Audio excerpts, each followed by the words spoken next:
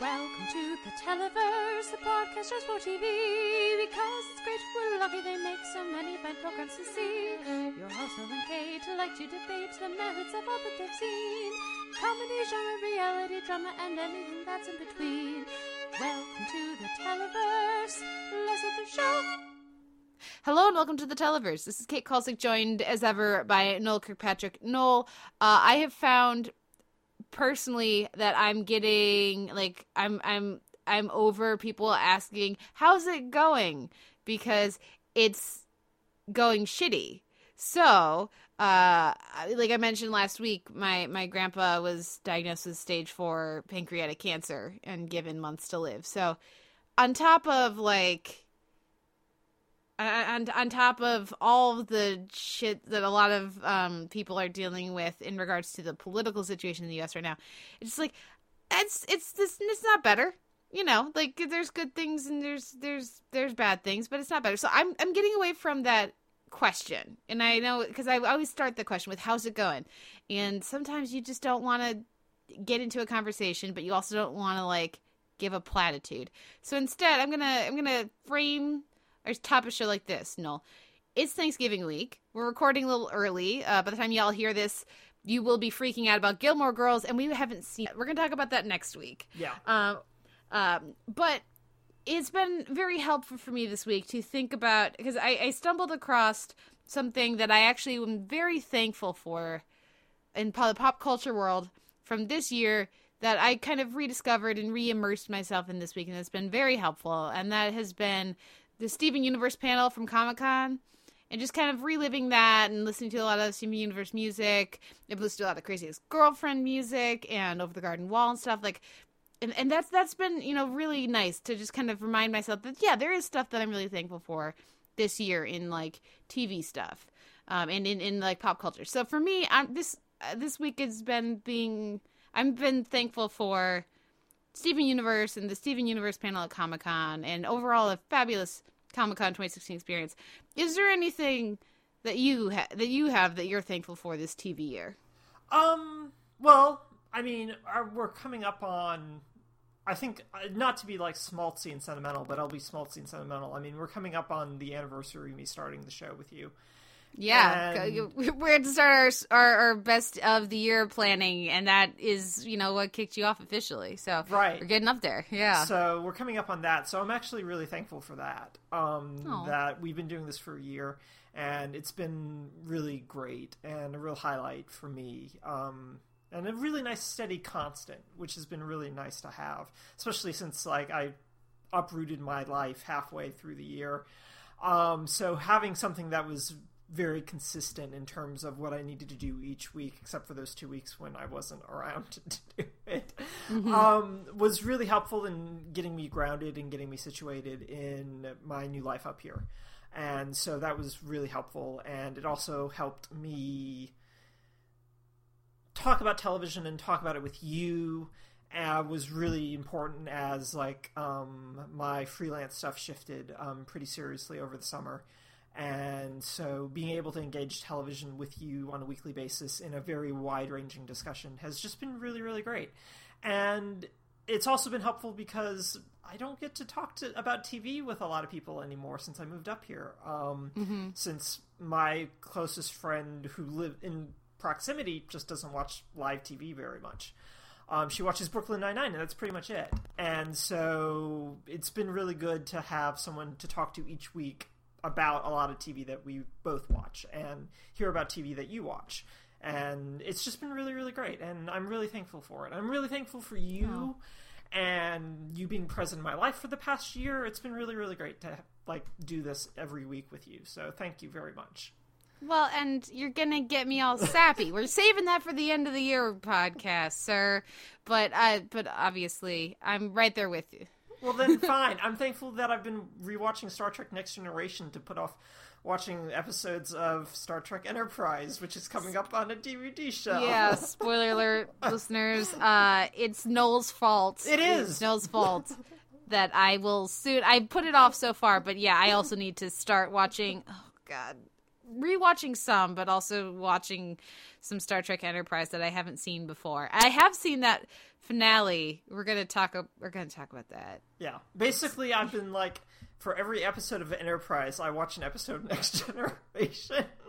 That's a good way to do it. Cleanse the palate. Yeah, Next Generation's my jam, but we'll talk about that in a week or so. But yeah, so I'm thankful for Next Generation. Also, just like as we were talking about, like comfort food a couple weeks ago, in terms of what we've been turning to, and previously I wasn't turning to anything because I was just kind of immersing myself in everything that happened. But like after hanging out with some folks on Sunday, I just felt better a little bit in terms, like, I got to interact with a lot of people who felt very both afraid but also had ideas and plans for what they were going to do and how we could really kind of put forward something to help us and help the direction of the country. And I felt really good after that. I felt really energized, in part because I got to talk to people, and I don't get to talk to people face to face in person very often. But at the same time, I just kind of felt better about it, and then I was just turning to stuff. And Next Generation for me is like a pinnacle of Star Trek for me personally, because it's like my Star Trek in the same way people have like their Doctor. Like Next Generation is my Star Trek, and it's just, it's so humanistic, and it's so wants to be the best of everyone can be, which is a central message of Star Trek as a whole. But Next Generation for me just really digs into that in certain ways, and I've been just rewatching random episodes, and it's just, I really love that show, and I'm very happy that I thought to turn to it while I was watching Enterprise and just go, yeah, we are good. We can be good, and we should be good, and it's possible to be good. And that was a good reminder for me to have that sensation and to see that reflected in some television. So I'm thankful for Star Trek The Next Generation this week as well. That's terrific. And, you know, a little other Star Trek news I'm thankful for. We had our first casting announcement for Star Trek Discovery, and it's Michelle Yeoh. Yes! She's a badass. She's terrific. I love her. So we have no idea who she's playing, but I don't care because she's on the show. So how do you feel about it? I mean, you're calling her a badass, so you must be as excited as I am. Dude, Michelle Yeoh is awesome. Yeah. So yeah, and she's a terrific actress, and she's also a badass. So like, she's in the central part of that Venn diagram. And it's also just it tells you some of the priorities of the show, that the first casting announcement they make, but obviously she's a big name, but the first casting announcement is a woman of color. Yeah. That is like, that speaks to what we've already been hearing from like Brian Fuller when he was one of the co-showrunners, but just in general about Star Trek Discovery really prioritizing having a more diverse cast of characters, so meaning not just white people, but also meaning aliens, also meaning, you know, like lots of different kinds of things. So I was very heartened by that. So we'll see what exactly happens. But for like, I know that it seemed like it was a priority to have a woman of color be the captain of the ship, who will not be the main character of the show. So maybe it'll be Captain Yeoh, and maybe it won't. Maybe she'll be somebody else. But like, you know, I was pleased with the casting of her on the show. Is just cool because I'm glad she'll be on my TV or your computer screen or whatever. Yeah. My computer screen. But also again because of what it says about you know, like this is how they're beginning to drum up the next phase of support for the show, and having that start with her is terrific. I think. Also grateful and thankful this week I'm belatedly thankful for an iTunes review that we got over on the MP3 feed. This was somebody, the reviewer is Wine Freak, who wrote this review on September like 30th or something, but it just showed up on my iTunes, so I don't know what I was doing wrong. We only got 3 stars because apparently we need to articulate, and they said, I don't know if we need to like drink some booze or something, just talk slower. Specifically, Noel, you're supposed to talk slower. And I thought that was really funny because I'm pretty sure I talk way faster than you do. I think so too. Like, I think I slow down a good bit sometimes, like right now. Yeah. But we also say too much. And I used to edit out ums, and this is how it used to take me 7 hours to edit the podcast back when it was only 2 hours long. And I stopped doing that because even I'm not that creative. I very quickly stopped doing that in the first year of the show. But yes, there's another one for me. So fewer ums. But one thing that they mentioned in the review that I will certainly take to heart, and I think we can both do a better job of, is to repeat the names of the shows in the middle of the segment or the episodes. Like when we're talking for a while about something, kind of like, it wouldn't hurt to mention the name of the show or the name of the episode again, like at the end of the segment. Because I know when I'm listening to podcasts and people are talking about things, if I haven't seen it yet, I certainly can, by the end of the segment on the movie or the TV show, forget what it was. So like if they're talking about a movie and I'm like not interested at first because I haven't seen it, and then by the end of their conversation I'm like, yeah, I should check that out. What was it again? So I'll try to be better about that, Wine Freak. Yeah, no, we can do that. I think that's easy enough to do. And I'll do some vocal exercises and start setting up on my Stanislavski. Or do we just need to drink more? Well, as soon as I stop taking painkillers, we can do that. Well, maybe. We'll see. Well, but let's just save it for Klexicon, right? Oh, God, we're going to be so drunk. I feel like we're going to be talking at the end of the podcast. The guest this week is Simon Howell, of course, from former co-host. Currently, you can find some of his podcasting over at TV Roundtable. Always lovely to talk with Simon. We're talking about A Touch of Cloth, which was, again, another comfort food kind of show for me this week. Just tonally, it was exactly what I needed this week.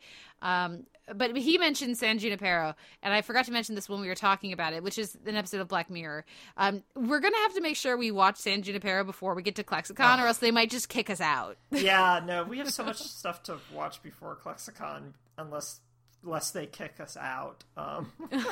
Which, fair enough. Yeah. I could understand. It's a lot of, like, every time they announce another guest, I'm like, y'all are way too fancy for us now. I just keep waiting for them to be like, actually, guys, we don't have space for you anymore because we are a big deal.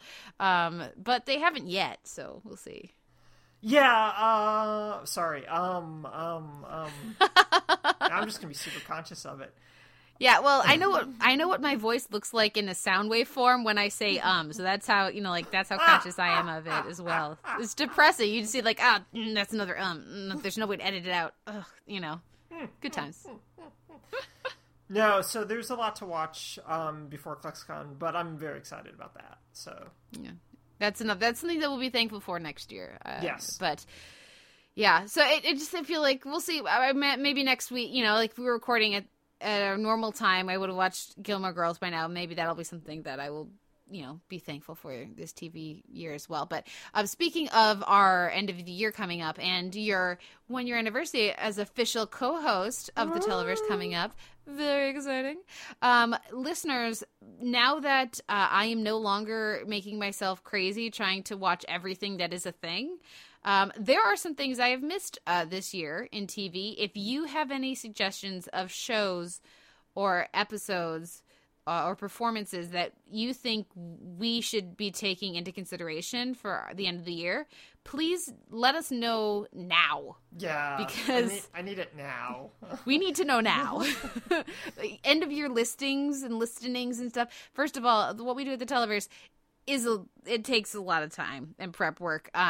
Even if we pare it down to a more sane version this year, it still takes a lot of, we think about that quite a bit, and it takes a lot of time to kind of put it all together. And if we're going to watch other stuff to be in consideration, the more notice we have, the better. So please reach out with your things that you think we haven't talked about on the podcast, or that we might have missed that are worth seeking out. I always like discovering new stuff at the end of the year that, has slipped through the cracks and that people think we should check out. It's going to be an interesting end of the year list. Like, I know a few things that I definitely care about, but like a lot of other stuff is just kind of jumbled together. So I haven't started my process yet. We'll see how it goes. Yeah, I've started. I've got a pretty solid idea of what the top 20 list looks like already. in part because that was just really easy, and I don't really care about ranking things very much. So it's just going to be like, I care about like the top 3, top 5, and then everything else I just kind of shuffle and deal. Because ranking is bad, I think. I just give you everything in alphabetical order if I could. Yeah, there you go. Yeah, but doing the rest of the whole smorgasbordy will be the challenge for it. Yeah. Well, and again, if there are categories y'all think we need to include, let us know, because we might be keeping a lot of them, or we might be throwing a lot of them out and coming up with new ideas, depending on what, like when we're thinking on the year, what presents itself as things that are worthy of discussion. So we'll see. Let us know what you think the best montages of the year are. Yeah, and the best fight scenes. Just go ahead and let me know that right now so I can just steal that idea from you. Well, I know that it'll be probably, once again, the most challenging pick will be best song, best music, because there's so much amazing original music. And, of course, a strong contender in that will be Crazy Ex-Girlfriend. So let's hear another entry from Crazy Ex-Girlfriend here. This is going to be Thought Bubbles from this week's episode as we take a break, and then we'll come back with our week in comedy. So we'll be right back after this.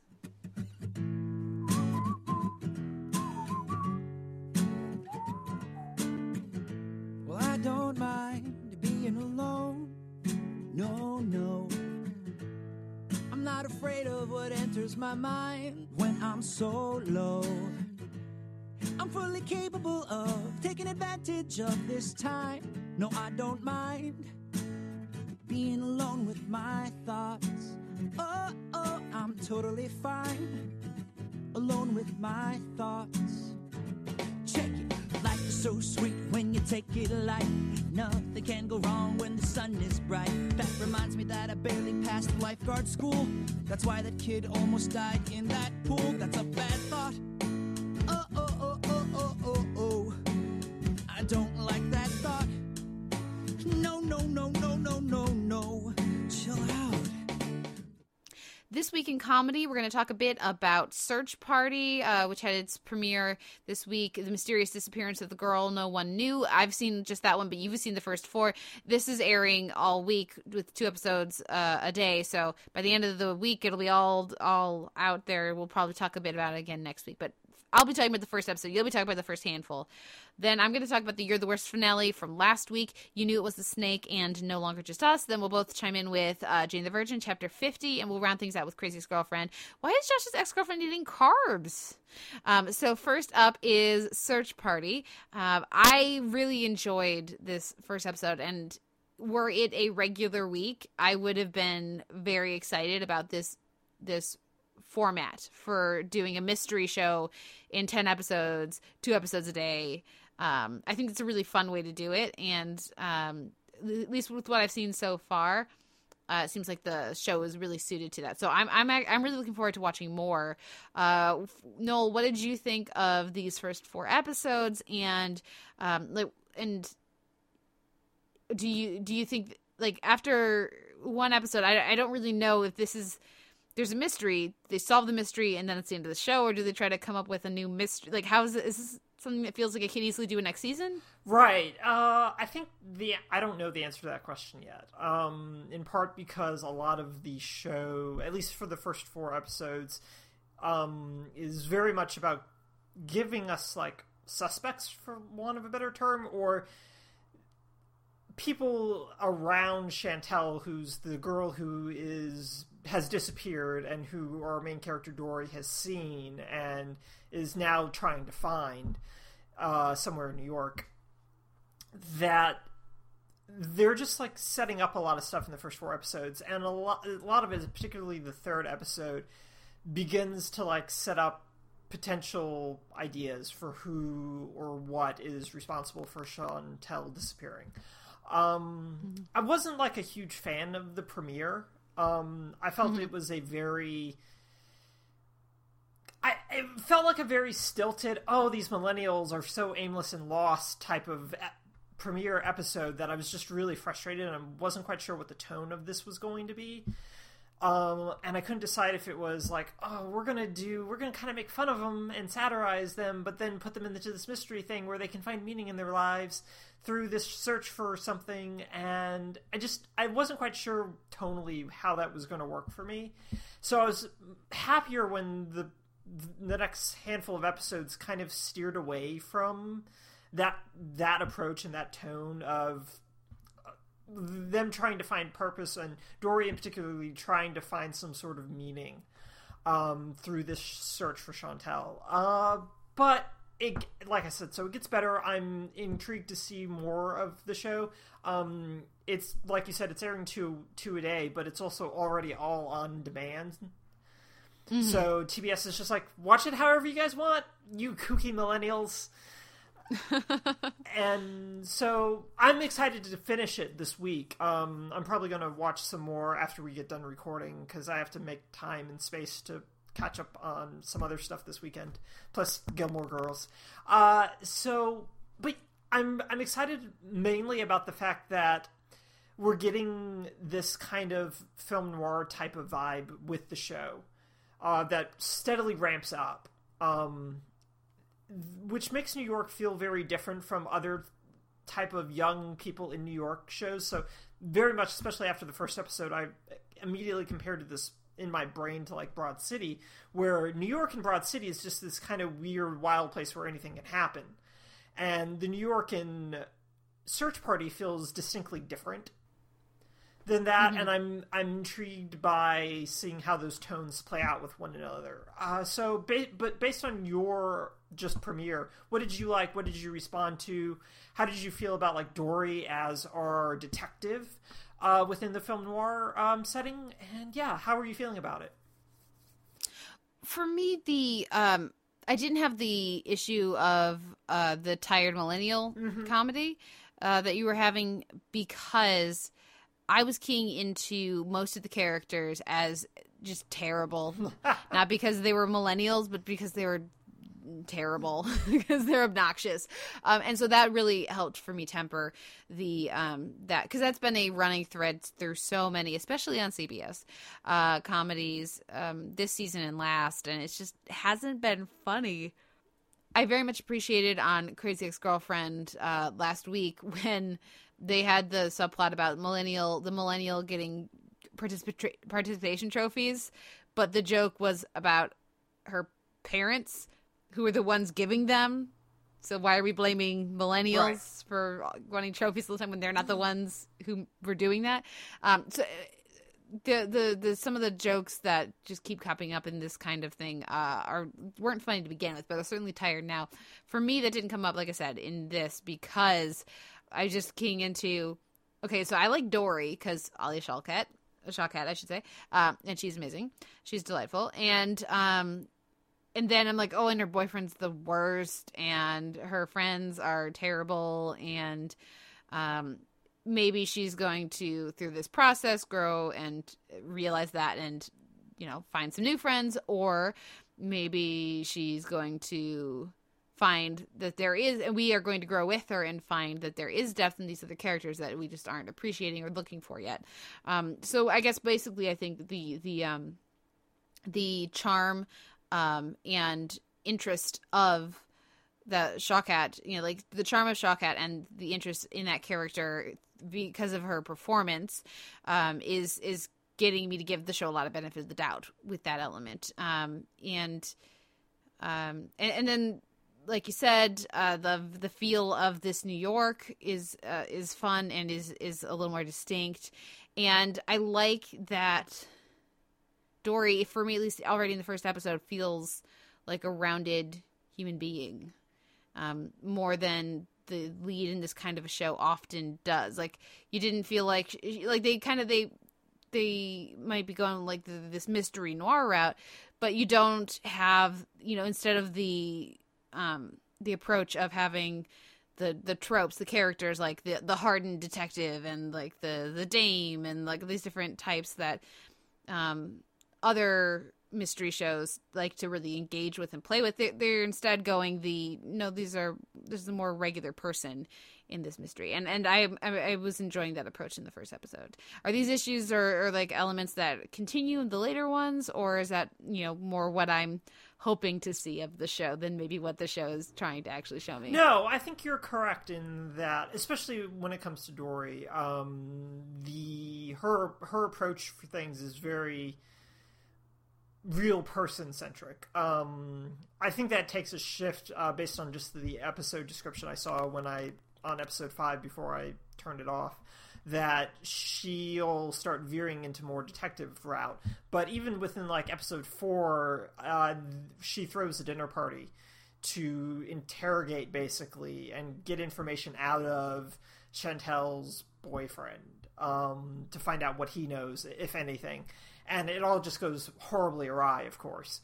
So there's very much this cloak and dagger approach that she tries to take, but there's not a winking self-awareness to it either. So it plays it very straight, and it plays in, like what you were saying, a very sort of real, with a sense of realism to how someone like Dory would try and solve this, as opposed to thinking like Sam Spade or Philip Marlowe or so forth and so, or Veronica Mars, yeah, for that matter, yeah. Right? So it's very much a sort of less heightened kind of Veronica Mars, which is again interesting, and I'm intrigued to see more. Which I had watched the premiere a couple of weeks ago when TBS had made it available around the time People of Earth premiered, and was kind of like hemming and hawing about it. So after watching a few more today, I'm more interested to see what continues to go on and see what happens. Yeah, I'm excited. Yeah, we'll see. I always appreciate and enjoy when we have, like, we tend to be on the same page on a lot of stuff, but every now and again there'll be a show that I'm like, yeah, and you're like, yes, I could see. Okay, yes, or vice versa. So this sounds like this is one of those. So I look forward when we're on the same, like, seeing the same number of episodes on it. I look forward to our conversation. The next show we have here. And that was Search Party, and the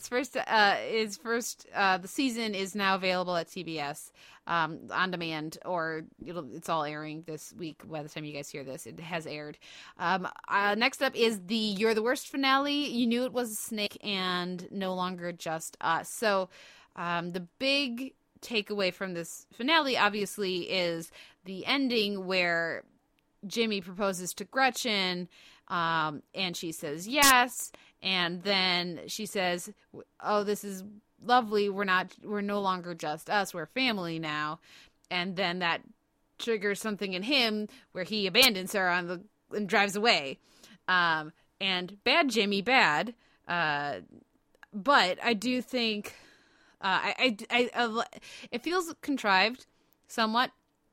I do think they were kind of making Gretchen rather annoying in the last scene, the way that she says Jimmy, she says his name in an annoying way, like, oh man, I want to say like 8 times in the span of 30 seconds or something, which felt like a very distinct choice in the script and also in the performance.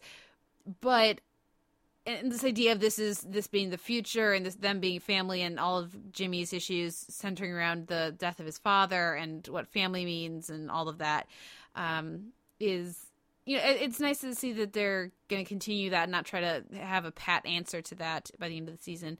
I feel like we're finally somewhere interesting with Lindsay that we should have been a year ago. So yay, at least there's baby steps in that direction.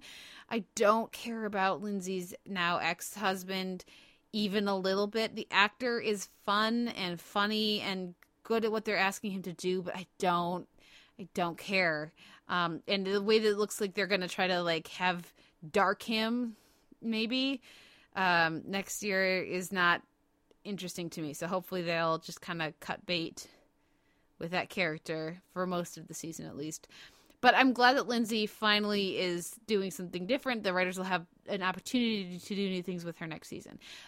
Poor Dorothy, the stuff they gave Dorothy and Edgar by the end of the season was like really hit home. I thought it was really effective. The actress, I feel bad I don't have her name in front of me.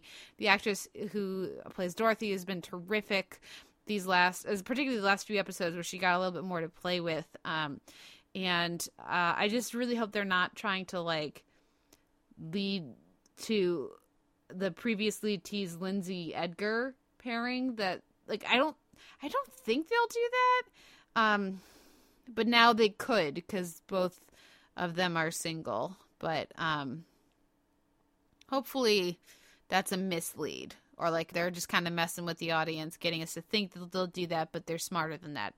And in the past, they've shown themselves to be smarter than that. But I was bummed that Samara Wiley's character is moving, though she did say that you could Skype. They could continue to have sessions over Skype. So there's a potential she could come back. But talking about like mental health and like and her being like proud mama for the work that Gretchen has done, you know, even though she's still terrible, was really nice, and a good way of affirming like the importance of that. Well, even though they derive a lot of humor out of, you know, Gretchen and her being messed up and where she's at and everything, there were still some really nice, real, intense kind of moments in these last few episodes, particularly when Gretchen and Jimmy are fighting and talking about how they can't both be broken at the same time. And Gretchen's still broken. She's getting better, but she's still broken. And Jimmy's like, yeah, but my dad just died, so you can't tell me I can't be broken. You know, like, there's some really good stuff there with that as well. So I feel bad for not liking the season more, because like in theory I love all this stuff, but I certainly didn't feel like the need that I had to see this right away. And I think I am at the point with You're the Worst where I respect it more than I actively enjoy it or like can't wait to see it kind of a thing. I'm more, like, I find it more interesting than immediately engaging, which is such, you know, damning with faint praise. But yeah, I think that for me, the show has not come together yet with all of its potential from season 1. And then the stuff it showed that it was interested in exploring in season 2 and season 3, and that it was willing to explore, when they really excelled with like topics like Gretchen's depression or Edgar's PTSD. Usually other parts of the show didn't come together as well with that. Hopefully in the next season they can bring everything together to the peak You're the Worst, but if not, at least this is a show interested in these topics. So it's a long way to say pretty much how I felt before, but I did really like what they gave Lindsay with like the title of the second to last episode, You Knew It Was a Snake. I thought was a really beautiful moment of self-awareness from her, and hopefully that means they're bringing now her to a better and more interesting place and storyline in the next season. So we'll see what happens. Any of that strike any bells? I know you don't watch the show. No. Yeah, I don't really have a response to any of that without like context to the show. Yeah. Mostly just in terms of, I guess my question becomes, do you watch season 4? Yeah, I'm gonna watch season 4, yeah. But then my question becomes, is it still based on everything that how you'd been talking about things as opposed to what you were talking about? Is this something that you kind of let build up and watch like a few episodes at a time? Yeah. Now? Yeah. Yeah. I think so. As opposed to racing over to the DVR to watch right. it. Definitely. That's where I'm at with the show right now. And again, it's as we get more niche and more niche television, the stuff that speaks directly to your experience is gonna be all the more powerful. But so if there are people for whom this speaks directly to the experience, and it is incredibly powerful, and I completely get it. I completely get people who love this show. For me, it doesn't. And so I'm interested in it, and I think it's very good, but I don't have a visceral gut reaction to it. I'm not like, I need to watch the next episode right now.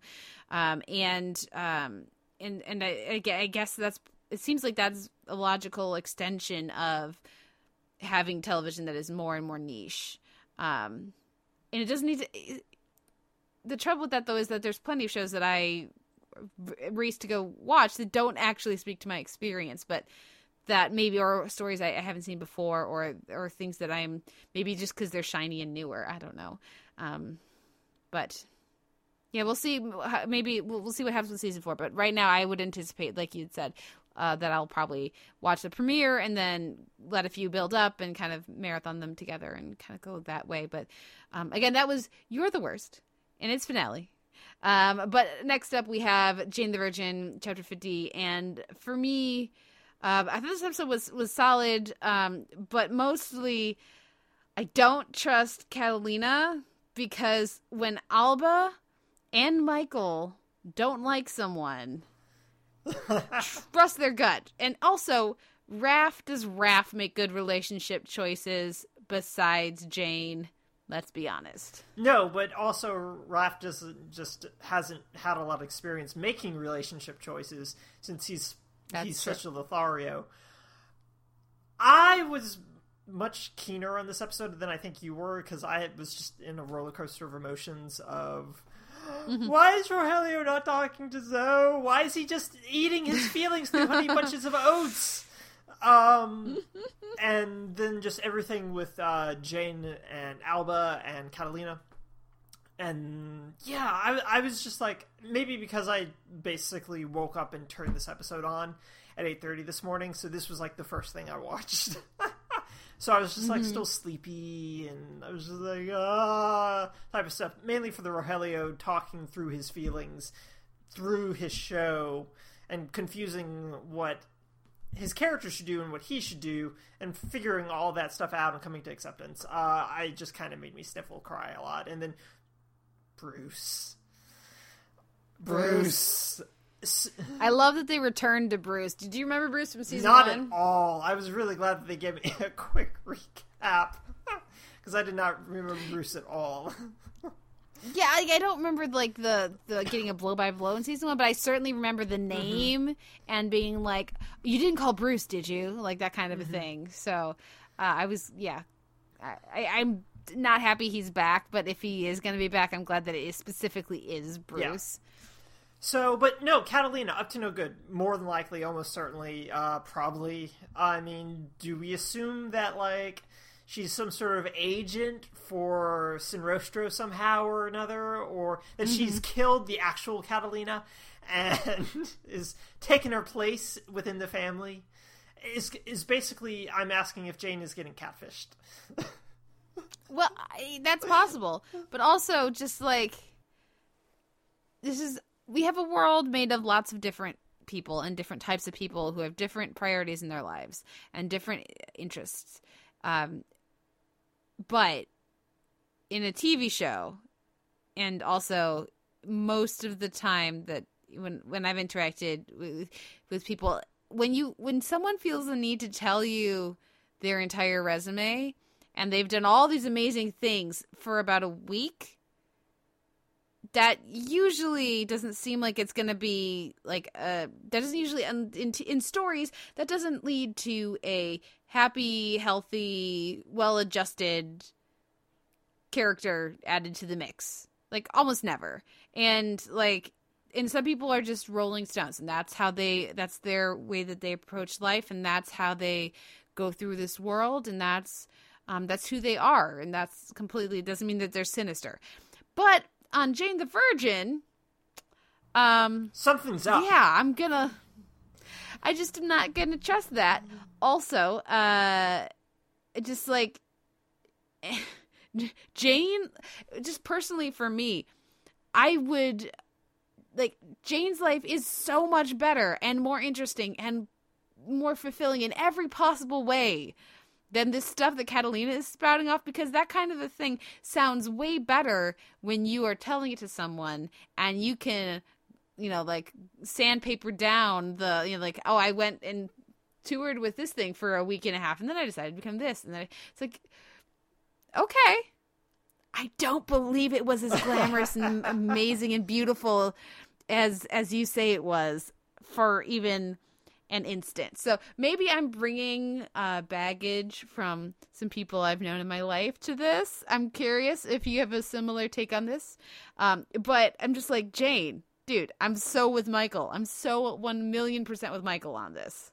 No, I'm very much with Michael on it, but I understand that kind of an impulse. Just that Jane's life has been very directed, either through her own ambitions or whatever, but she doesn't, like, she tries not to break rules. She's a planner. She's a planner, exactly. So, I mean, even if she decided to go try to do this, she would just plan the hell out of it, which takes the spontaneity out of it. She'd be miserable, yeah. Right. And so I understand her becoming kind of jealous of that kind of a lifestyle, in that this is something totally opposite of what she has ever thought to make her life, really. And so that draw, I think, makes sense, and that jealousy, I think, makes sense.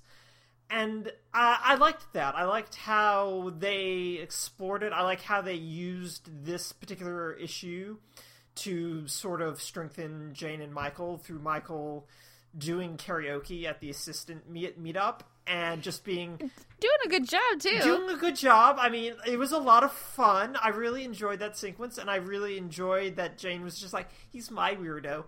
And I was just like, yay. Since hashtag Team Michael. And so I was very happy how they mobilized that to tell that story, to explore this part of Jane. And it was good for the show to do that, I think, and good for Jane to talk about this idea of a different kind of life, especially when, like, they're in upheaval about having to, like, figure out their house situation and all that sort of stuff. That I think that this idea of some sort of glamorous globetrotting type of lifestyle can really appeal in those kinds of instances. Even if it doesn't appeal to me, because travel is very stressful.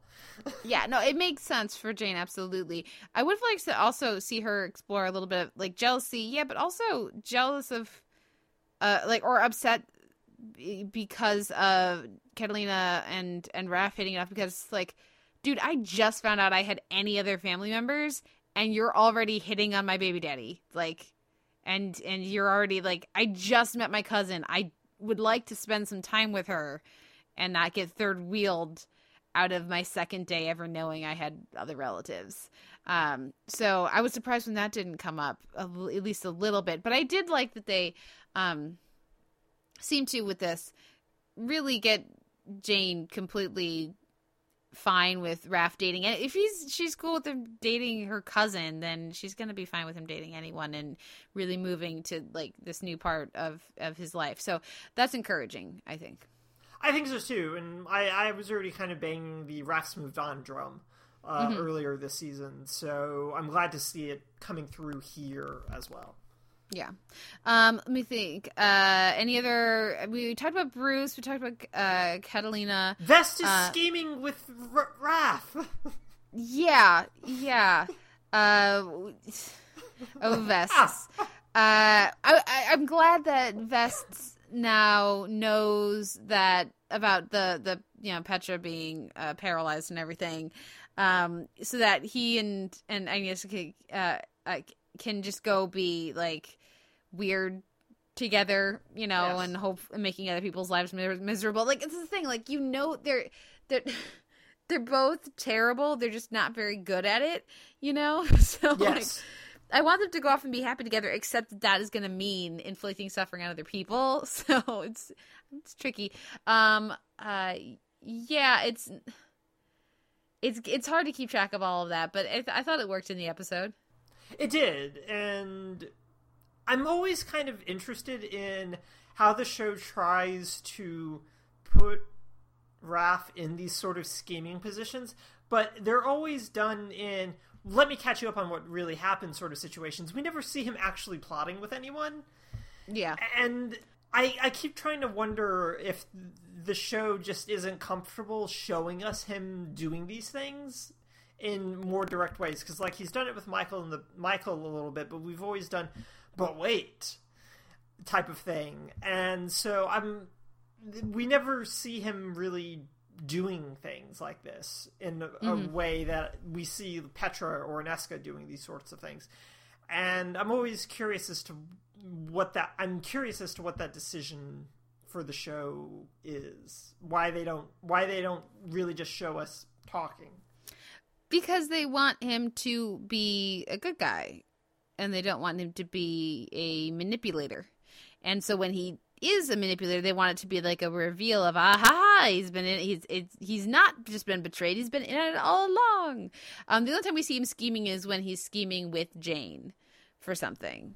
Yeah. They really like to hint at a shady past of poor choices for him and less legal choices, but they don't want to commit to what that means for who he is now and what that says about Jane and what that could mean for Matteo. So they're trying to have their cake and eat it too, is what I think. Yeah, I would agree with that. Yeah. So we'll see what happens with that, but that was Jane the Virgin, chapter 50. Now let's unless you have any final thoughts, shall we talk some Crazy Ex-Girlfriend? Why is Josh's ex-girlfriend eating carbs? Oh, all the carbs. All the carbs. Muffins are great for that. So, how happy were you that Valencia was back? I was very happy that Valencia was back. I liked what they did with her here. And I, like, even just musically, I will miss having a more gender-balanced dynamic on the show. Just, like, having a wider range of vocal, just notes that people can hit that will limit things for them.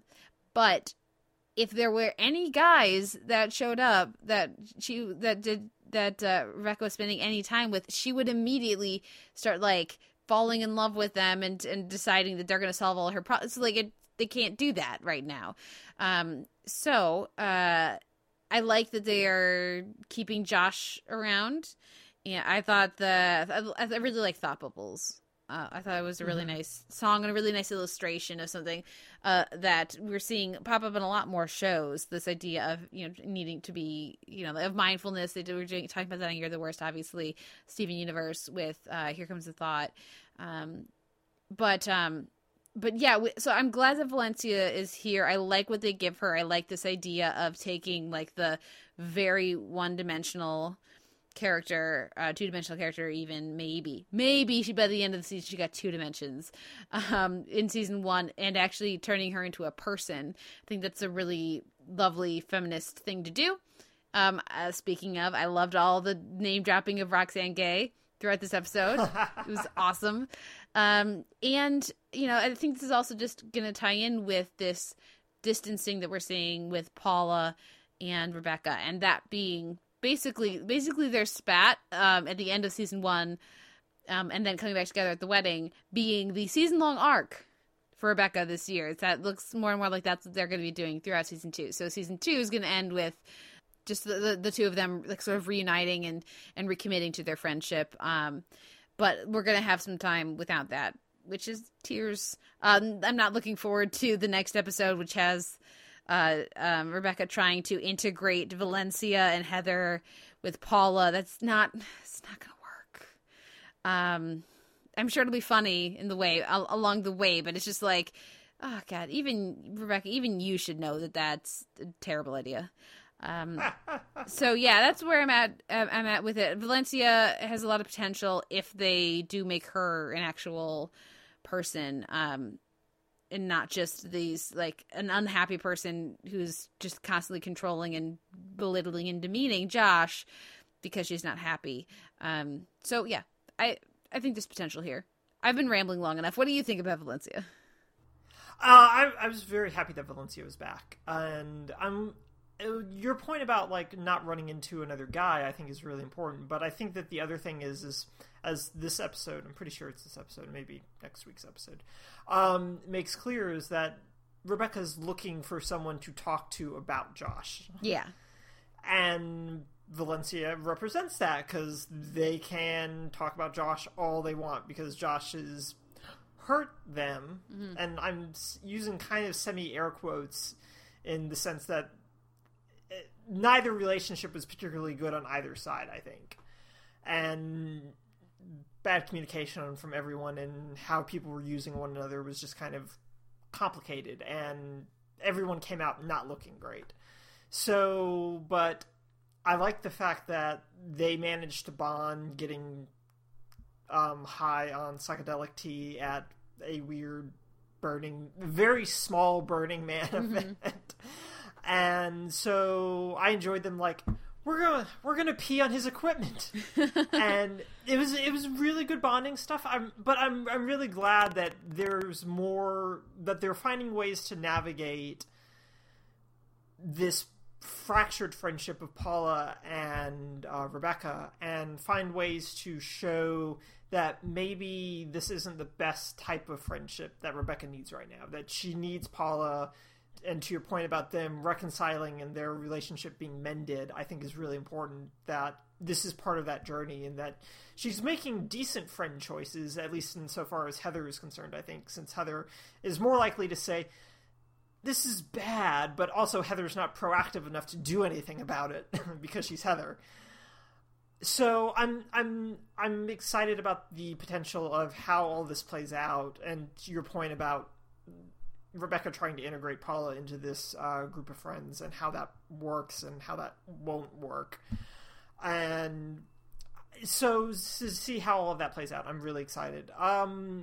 How did you feel about all the stuff with Daryl and White Josh in this episode, and finding out that Daryl probably almost certainly has a type? Yeah. Well, yeah, White Josh has a type and Daryl is it.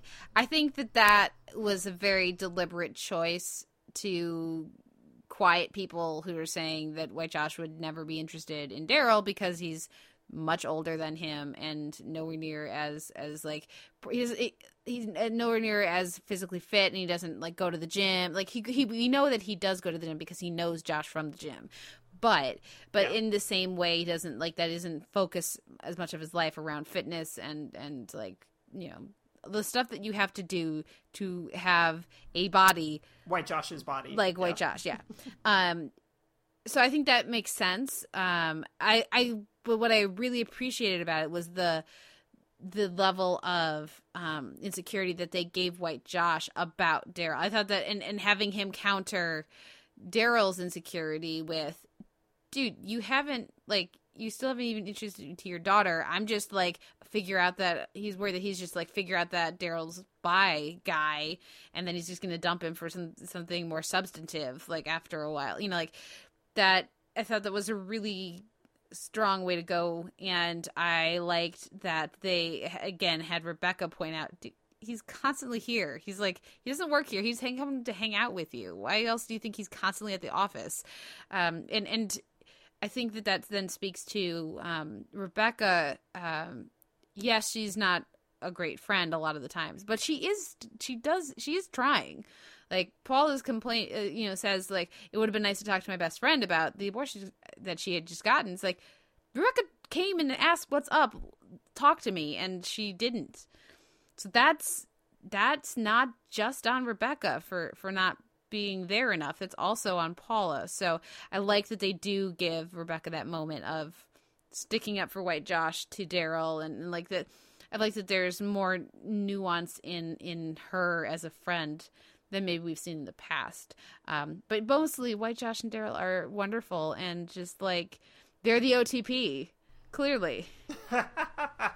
They are very much the OTP. I really, really liked what happened with Daryl and White Josh for all the reasons you just mapped out. Particularly, even though I did kind of like, timeline-wise, I'm still not super clear on how long White Josh and Daryl have been dating. Mm-hmm. Not very. So, not very long, which is why, like, not meeting Daryl's daughter yet is, I think, okay. Mm-hmm. Just because, like, meeting someone's kid in a relationship is a big deal, I think. And, like, it's a very big deal, especially for how young I think Daryl's daughter is, if I'm remembering correctly from season 1. So, I mean, that's the kind of thing that you need to be able to really, at least from, like, having friends who have kids and basically saying, I don't introduce my kids to these people for like months for this reason, if I'm not sure, mm-hmm. type of thing. So I mean, there's this weird kind of, it's an insecurity, but I also feel like it's a justified part on Daryl's behalf in that type of thing. But I mean, it does speak to, but even delaying does speak to, like, it's sort of a, well, I'm not quite sure if I'm ready to really do this, because I think it's a big step.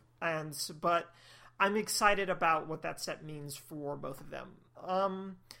I guess my only other question, since we had mentioned this a couple of weeks ago, is how did you feel about Triceratops Ballet? Oh my god, it was so fun. Yes! Oh yeah, it was super duper fun. This is the dream ballet that we had. And of course, you know, having being very familiar with the dream ballet sequence from Oklahoma, as well as the dream ballet sequences from many other shows, having played in the pit for dream ballet sequences many a time in the past.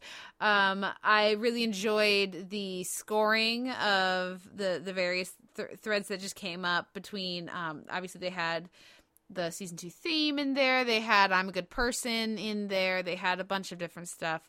And I appreciate how it was used. I have a hard time not being a little disappointed because of the restrictions that the show has on budget. Like, 'cause this is a show with so much that it's doing and with so many great ideas and with a creative team, a musical creative team that is very talented. Like, it's definitely the best musical TV show of all time as far as the music itself. Like, it's not always like the best music you've ever heard in your entire life, but the hit to miss ratio is insane, guys. It's insane. And I do, you know, it's like, what would the Dream Ballet be if they actually had an orchestra? You know, if they could have extras, if they could have a set, if they had money, what would it be? And so that is a little, you know, like, I thought they did a good job given the constraints that they're under. But it does, you know, it does make me wish this show was the hit that, you know, popularly that we think it should be or deserves to be.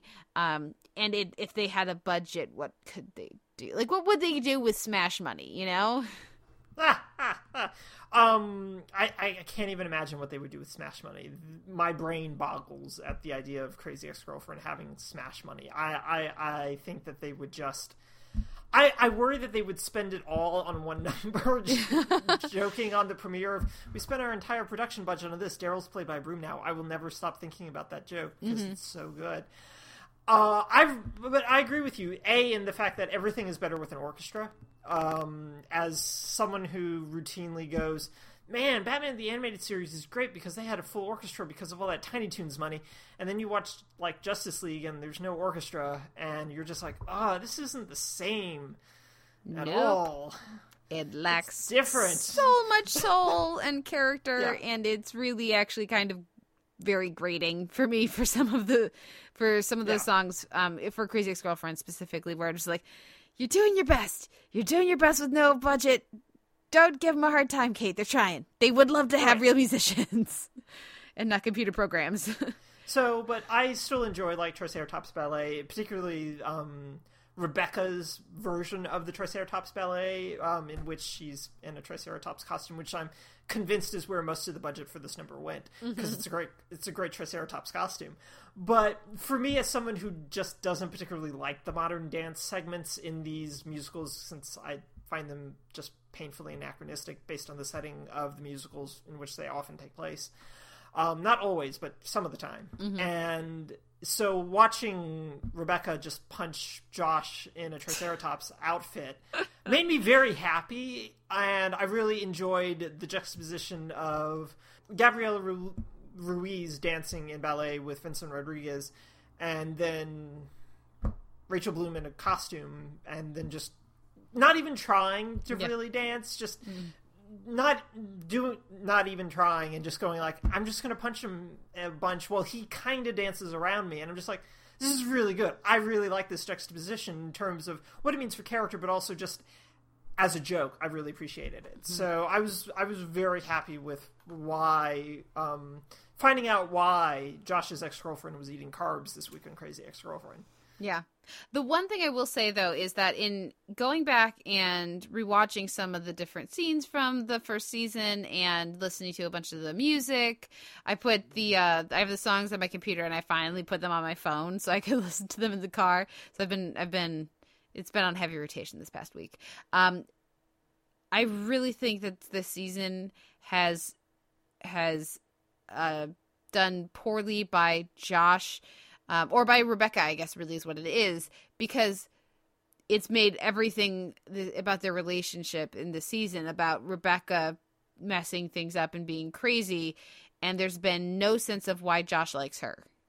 Mm-hmm. And he pursued her by the end of last season. He really craved that emotional support that she gave him, the belief and the faith that she has in him, and the connection that they did have in season 1, and that has all gone away.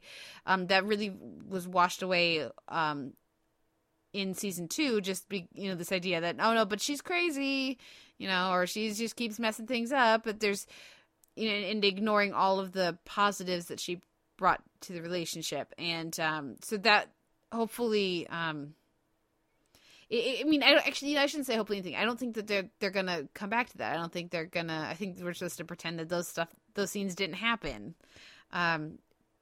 so that we can get to the point where we are here.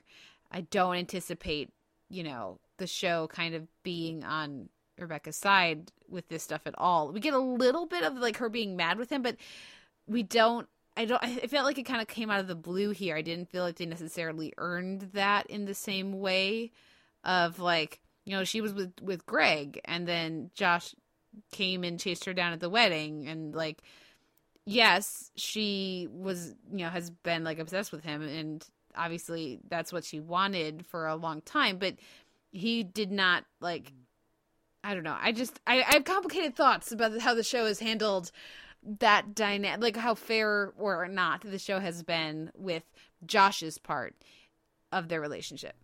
Right, and I think that's a good point, and especially when we have something like Thought Bubbles, and then when we have the reprise sung by Anna, Brittany Snow, who will be back in a couple of weeks, that the Thought Bubbles doesn't really engage in what Rebecca brought.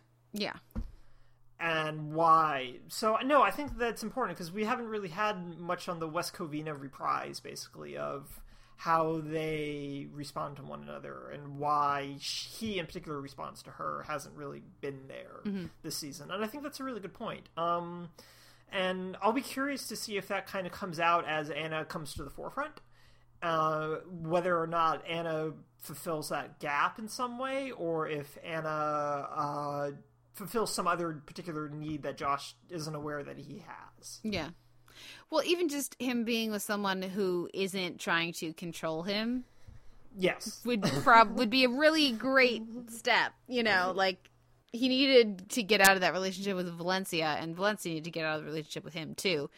But yeah, very different kind of controlling from Rebecca, just because of all of her needs, as far like just channeling everything wrong in her life to needing the love of, in this case, Josh. But yeah, maybe he'll just have a nice, boringly stable, happy, supportive relationship with Anna. That would be wonderful, wouldn't it? That would be wonderful, but too bad it's Crazy Ex-Girlfriend, and that's probably not what's going to happen. But it's Crazy Ex-Girlfriend, so that's not what's going to happen. What wins your week in comedy? That's a great question. I think I'll give it to Jane the Virgin this week. I had a great deal of fun, and I also enjoyed the product integration, which we didn't discuss, but I thought it was amusing, and I also appreciated the fact that I had to sit through like 3 actual commercials for Honey Bunches of Oats, in addition to having to sit through it on the show. I was saying, are you an HBO man? I do not like Honey Bunches of Oats at all, actually. Okay. I'm not a big fan of the HBO. But something to ask Nick. I already primed Nick, who has a serial podcast, that he'll enjoy this episode and he'll have to talk about it later, because I know Nick has strong feelings about Honey Bunches of Oats. What about you? What won your week in comedy this week? Oh, Crazy Ex-Girlfriend.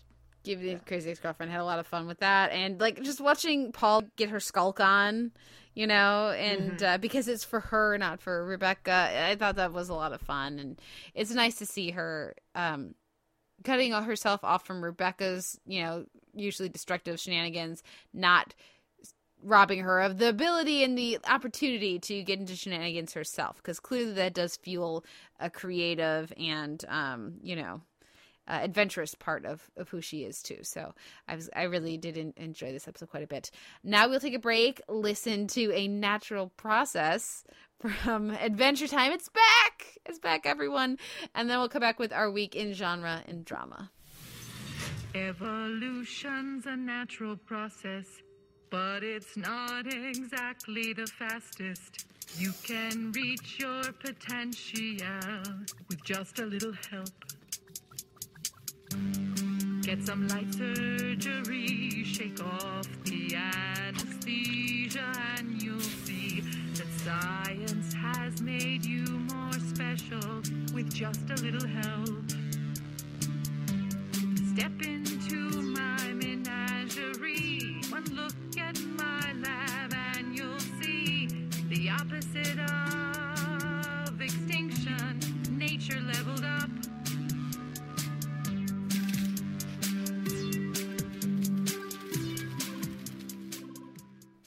This week in genre and drama, we're going to kick things off with Adventure Time, Preboot and Reboot. Of course, the song that led into the segment, Unnatural Process, is from the Preboot episode. So glad to have Adventure Time back. Then we'll move on to Supergirl, The Darkest Place, The Flash, Killer Frost, and we'll round things out with Elementary, Bang Bang, Shoot Shoot. Gotta love a pun. So first up is Adventure Time, and I saw Preboot, most of Preboot, just not the very end of it, at Comic-Con this year, and was I really enjoyed it. I thought it was delightful, and I was very excited for everybody else to see it. And now they have. I didn't realize it was the part one of an intense two-parter though. What did you think of this season 7 finale of Adventure Time? WTF, Kate? WTF? I enjoyed your text that you sent when you finished watching. I don't even think I had sent that when I finished it. I think I sent it to you almost as it was about to finish, before the grass sword swallowed the Finn sword and became its own entity unto itself, and I just went, what is happening? No, I really enjoyed both of these episodes. First of all, I'm really glad Tiffany's still alive, because I love Tiffany. Tiffany's great, and so Tiffany being back was really great. I love Dr. Gross, both in her biosuit and then in her creepy cybernetic self, voiced by what's her name from Playing House. Yeah, it was Lyndon Parham doing that, which was great, because I recognized it during the singing, and then I just went, who is that? But yeah, I have so many questions, Kate. I have questions about all these humans that supposedly still exist. I have questions about this island stuff. I have questions about Susan, just like Jake does. And I have questions about where that little thing, that computer that the implant activated, ended up going to. And I have so many questions. And I need the season 8 premiere right now. I need it in my eyeballs right now. Well, if that'll even address it, who knows? Do not say that. Do not say that. Do not say that and go, season 8's going to focus on Colonel Candy Corn. And I will be sad. And I also can't remember if Colonel Candy Corn is dead or not. I think he is. Did he die in the assault with the tree guy? I would need to look it up, but certainly we can pour enough for Rattle Balls, because that was awesome, and then very sad. I mean, Rattle Balls doesn't have a chance against Susan. No one has a chance against Susan. No one has a chance against Susan. But, so how did you feel about this? And, oh my god, how did you sit on this for 4 months? Well, the stuff that we get with the menagerie was appropriately creepy and disturbing. I think they did a good job. Chipmunk Scorpion, use your words. Now they cut the episode before we found out about the cybernetics and the before Dr. Gross came out of her suit, and we had the Chip and Susan before any of that. But no, it was just again, this is it's just so very Adventure Time of the creativity and the humanity combining in these really bizarre, now the grass sword has the Finn sword, and Finn is still in the Finn sword, even though we thought that Finn was dead, but he's not. But then there was Cthulhu-ish whatever thing. You can get so caught up in all of that stuff, and that's the way some people watch this show, and that is totally cool. I get it. It's super fun, and I have no qualms with watching the show in that way. Or you can also just look at it as morality play of what do you do if you're Finn when this happens. And I just, whether you're enjoying this episode on a, like crazy weird sci-fi like level, or a colorful animated show level, or a Finn and Jake's emotional journeys level, or a mythology level. Like, there's so many things to really get a kick out of here. And I like that this stuff like this expands the universe, lets them, obviously they have something that they're building towards, so that this is connected to, because they've been doing the show long enough and they have an end date now. So they this, I have plenty of confidence that this is not going to go nowhere. So they can expand the world out and take it into these new crazy directions. And I'm still confident they can come back next week and have a regular old standalone if they want. And they could just have making bacon pancakes ×2. Like they could easily do that as well. And have the show continue to be this blend of so many different things. But yeah, I just, the creativity of Adventure Time is just delightful. And I look forward to what this next chapter might bring. Well, I think your point about the show's creativity is really on display in both of these episodes, really, really sharply.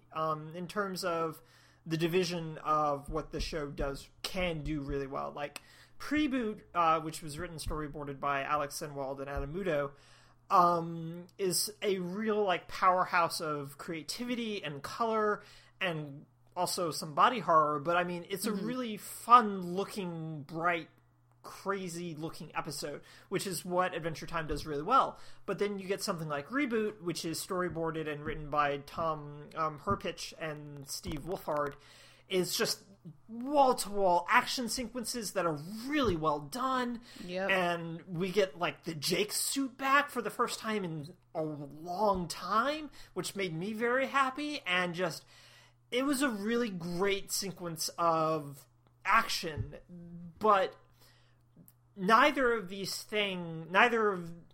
Boot episodes, in between going full whole hog on their respective tones, lost the kind of human element that you were talking about with what this means for certain characters. So, Susan's kind of lost in a haze inside the narwhal ship thing, or whatever they're in that belongs to Dr. Gross. Mm-hmm. And her trying to figure that out, and Finn finding out there are lots more humans potentially, and his freak out about that. And then we get Reboot, and and just continuing to build on Finn struggling with the grass sword, but then the grass sword just deciding, I'm good, man, I got this. Yeah. And this mainly when I'm excited about the mythology stuff, but the other reason is that I don't want a random standalone episode from the season 8 premiere, is that I need some sort of has follow-up to the fact that Finn doesn't have an arm again. Yeah. And what this means again for him, that this grass sword has kind of become a rival, basically, in a lot of ways. Mm-hmm. And how that works for him and what that means for him. So I really want to see that kind of fallout, even more so than all the other insane amount of questions I have about what all this means. Yeah. Is that I need to see that kind of an emotional reaction to the grass sword potentially being able to vocalize, based on whatever it did with the Finn sword. So I need, like I said, I need that season 8 premiere in my eyeballs right now. Well, theoretically, December 2016 is what we're looking at. At least that's what Wikipedia says, and Wikipedia is never wrong, right? That's how it works. But certainly, Adventure has been off the air for quite a while now. We've had quite a hiatus, and obviously we love Steven Universe here at the Televerse. For me, Steven Universe is closer to my heart than right. Adventure Time. But just like there's something like Steven Universe, there's no other show like Adventure Time, and it's just lovely to have it back and just get a reminder, like we'll see what else happens this year, but certainly there's some stuff from this that is contention for like weird or trippy things at the end of the year for those categories, and just remind you like, yeah, okay, y'all love Steven Universe, but like we do what we do really well too. So you also are here for Adventure Time, and don't get too confident about where like what the future of Cartoon Network is, and what and what the best is that it has to offer. Don't forget that we're still here and we're on season 8. They're going into season 8, and they're they've been terrific for their entire run. So yeah, it's nice to have it back. It is, and even though you're the one that goes to like all the Comic-Cons, I expect you to have pictures of, gosh, I hope there are Dr. Gross cosplayers. Yeah. Both in terms of the biosuit, because I want to see a really good biosuit, but I also just want to see Dr. Gross in like all her cybernetic glory. Not even like with her telescopic spider legs and scissor fingers, because that was horrifying. Yeah. But just the biosuit, just a regular tank top, shorts, and like getting all that plating kind of right from like a makeup perspective, I think would look really, really cool. So I'd be eager to see that. So if someone's already done it and you've just spent like the past week, send me your pictures, please, because I want to see them. At the Televerse, yeah. And at Noel RK, we would like to see your cosplay, please. Another show I always want to see cosplay for is Supergirl, and this week's episode is The Darkest Place, which had stuff with Cadmus and Mon-El, sure, but I think the big stuff here is Jean, is the return of Hank, and emotionally is the show getting Alex and Maggie to a point where they can hang out so that we can do Ust, Unresolved Sexual Tension. So let's start with Alex and Maggie. How'd you feel about this? Did you like the way that they went, or were you more frustrated that they're not letting Alex be pissed off for a while? I don't need Alex pissed off for a while. What I needed was a stronger sense of space between the two of them before this happened. Yeah. A lot of this is falling victim to like the one thing that I'm kind of grappling with Supergirl this season, at least in regards to some of the side characters, is that we just decided, okay, at some point Wynn quit Catco and went to the DO full-time off-screen.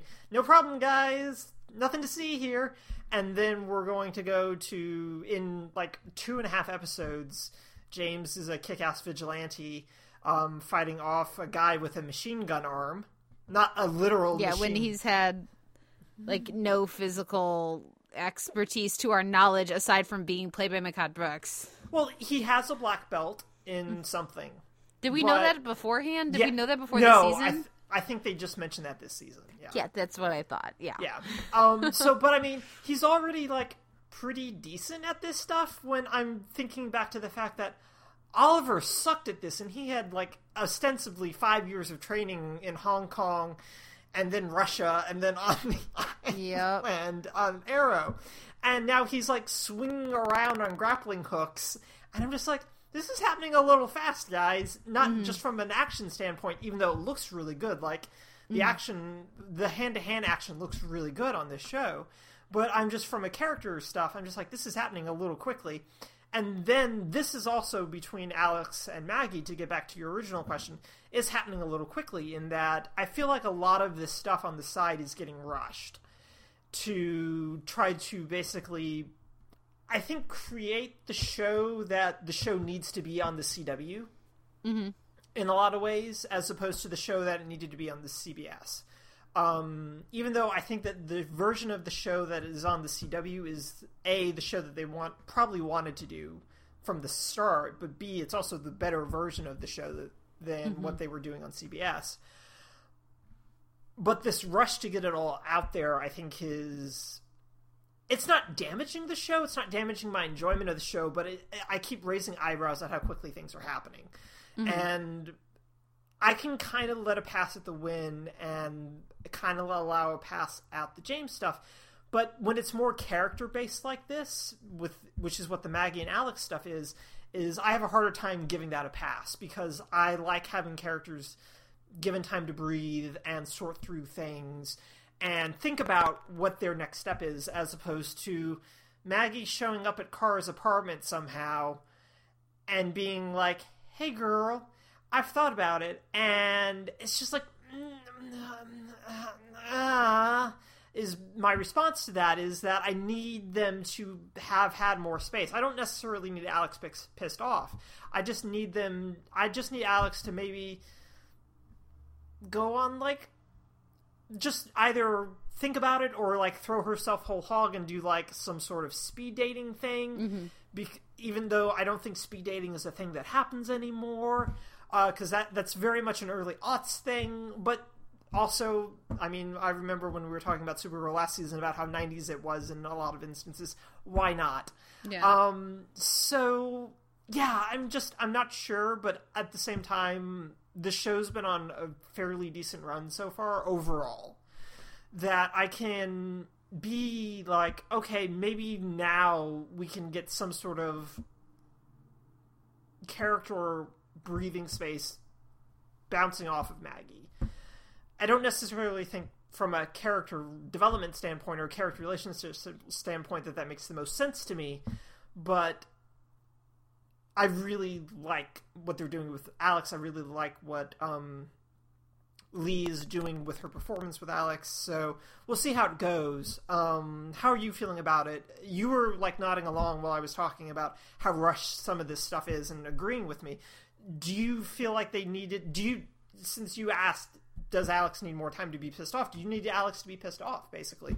And, yeah, how are you feeling about this? I need her to be pissed off for more than a week. And okay. I need more than that, though. I think you're right. It's less about her being pissed off and more about Maggie needs to know that she has to give her space.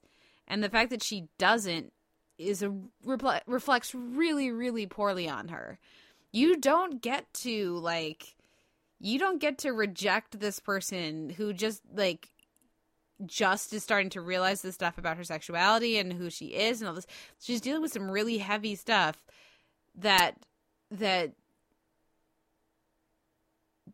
Maggie helped her realize, and you know, and that's not Maggie's fault, but it's like, but you just rejected this person who was in a really difficult, emotional, fragile place.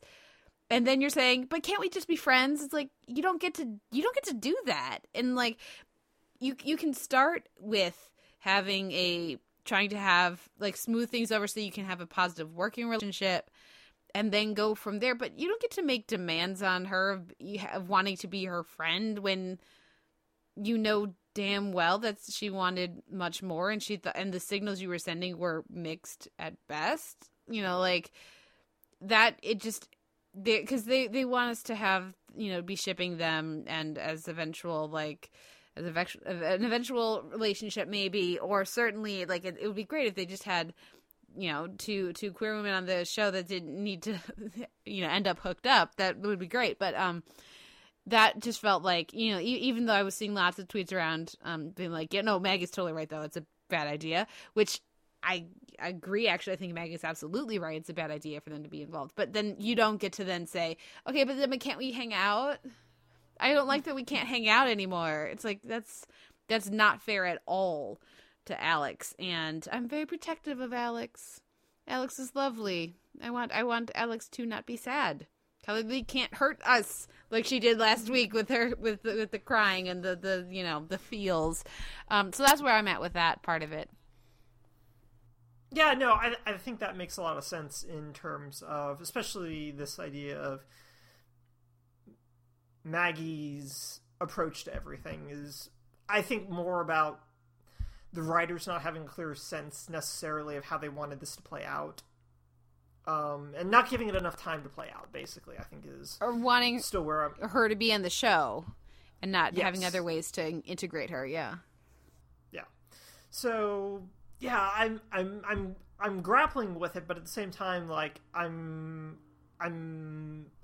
trust to a certain degree the writers to at least make something compelling out of this kind of misstep, almost. At least a misstep in our eyes. Yeah. Or slight, adjustment of it, that kind of thing. Yeah. How about Jean and McGann? A lot of this is stuff. I'm interested in this idea of Jean becoming a white Martian and how they're going to play with that. And I'm kind of waiting to see what they're going to, how it's going to play out before I want to weigh in on how they represent this very weird sort of situation in which you have a guy turning into his oppressors, physically turning into his oppressors, and what that means and how that plays out. But I want to see more before I really weigh. I'm sorry to cop out. No, that's fair. But a lot of it also just has to do with the Green Martian, White Martian thing has never been the most compelling thing for me about J'onn J'onzz. So this becoming kind of its own separate show almost within the show, because no one else is actively involved in this. I need someone else either involved to help him think through it and work through it, as opposed to him just yelling at McGann all the time.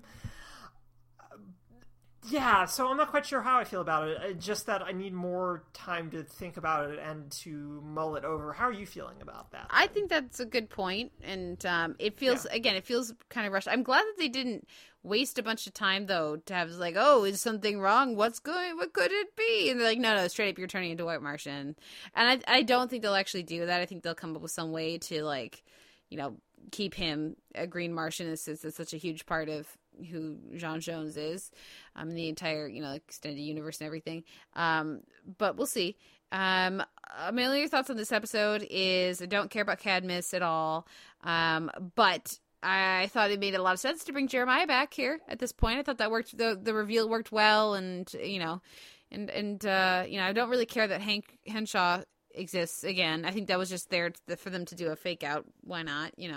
To make Jean's life more complicated. But I thought the reveal with Jeremiah was fun.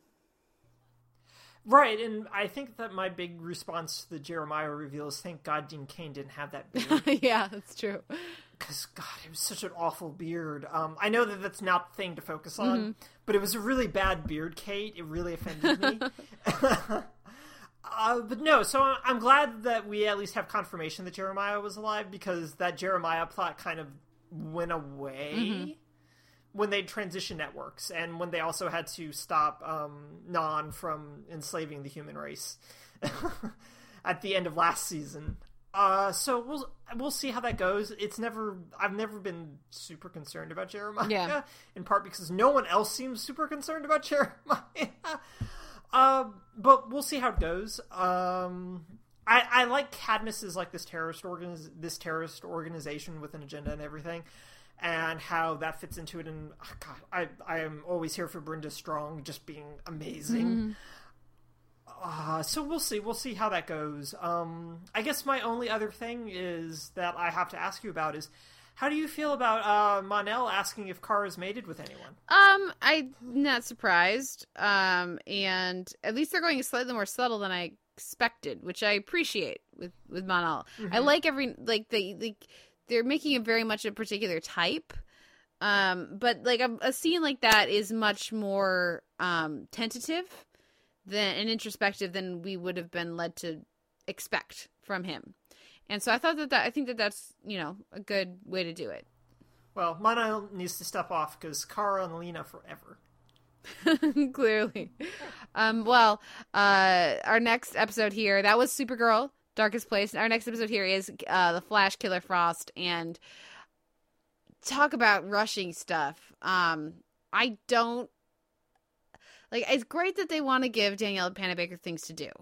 But I don't care about this, and I don't think it's interesting, and I don't like the entire Flash team except for Iris and Joe all having superpowers. I think it's a kind of a cop-out. HR doesn't have superpowers either, except for his amazing ability to repackage other people's ideas. Yeah. Okay, we need to discuss our HR feels too, apparently. Anyways, yeah. How are you more optimistic about where Flash is going than I am? Well, I wrote about this in kind of a different way, in the sense that a lot of what happens in this episode is a lot of how they resolve things in this episode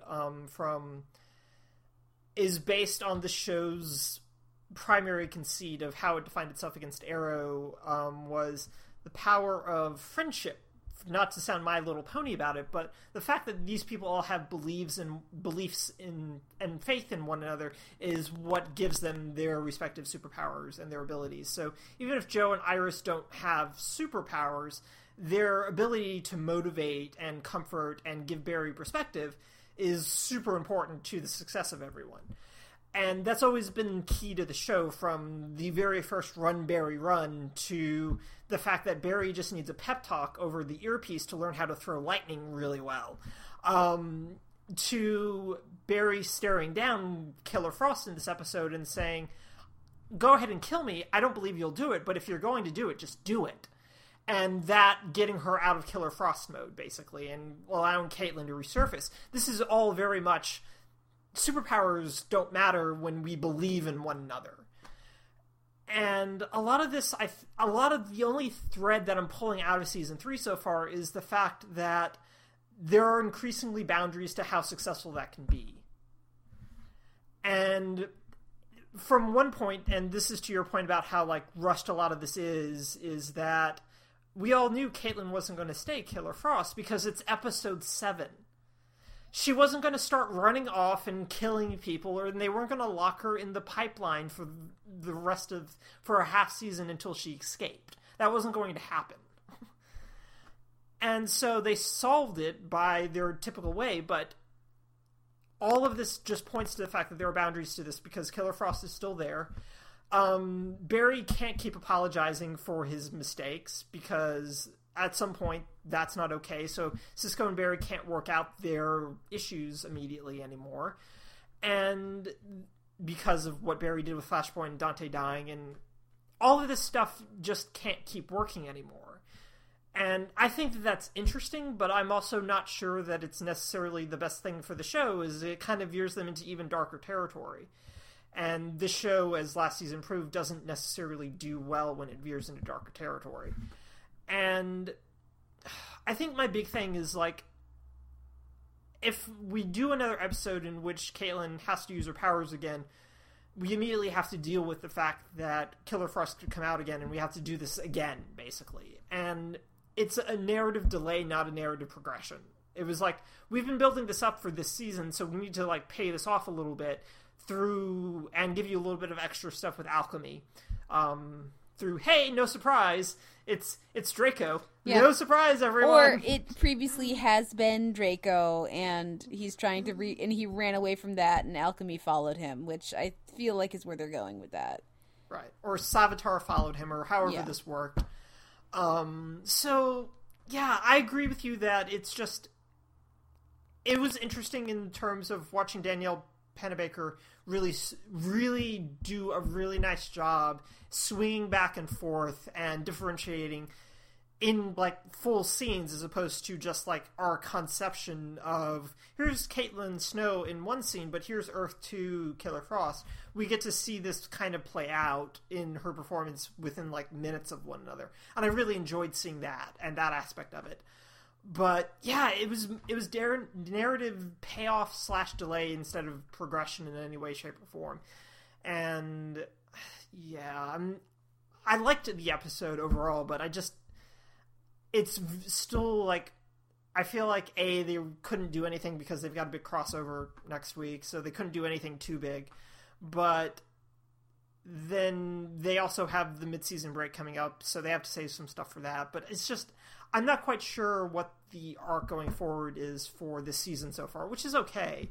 But I don't know what I'm supposed to be latching onto this season. And I've been rambling for a really long time now, and you've, like, settled yourself, like, back a little bit to be like, oh, God, Noel's on a tear. I'm just going to check my watch. No, that's settle myself back and go, oh, man, this is not a lot of this stuff is not what I'm interested in Flash for. Because what I'm interested in Flash for is the show, is the friendship and the tone and the energy and the bright colors and the optimism. And I can take a lot of these other elements if they're still holding on to that. But last season we saw that they're not good at Dark Flash. They're not that's not particularly interesting. They did a couple episodes of it that were, more effective, but that's about it. That's about as long as they were able to sustain that version of the show very well. And I'm not interested in them trying to do that again this season. I'm also negative interested in yet another speedster. But this is really fast, guys. And then Wally has his speed. But guess what? And he's even faster than Barry was. It's like, oh my god, every time the solution is run faster. And it's not interesting. It's not entertaining. It's a waste of all their energy. I really like Vibe. And like Cisco's abilities growing as Vibe, I think is very interesting. And if we end up with Caitlin having like Killer Frost abilities, but not the whole is she gonna be evil? It's like, no, she's a regular on the show. And that would require basically writing her off for large chunks of the season. They're not gonna do that, but are they gonna pretend that they're gonna do that so we can watch this drag out? Apparently, yes, and it's irritating because I don't believe they'll follow through. Maybe they will. Maybe I'll be wrong. But I don't believe they will. So then when what should be a more interesting and nuanced and like loaded experience or, like these exchanges between the characters just feels like treading water in a storyline that ultimately will not feel satisfying. So hopefully I'm wrong. Hopefully they surprise me, but like I said, I think they've done a lot of really interesting things with Cisco and with his family in the past, or with Vibe. Like there's ways that you can use an ability that doesn't seem like it's very active and give it more dimension and more interest. Caitlin freezes stuff. That's not interesting. Well, she also shoots like ice daggers.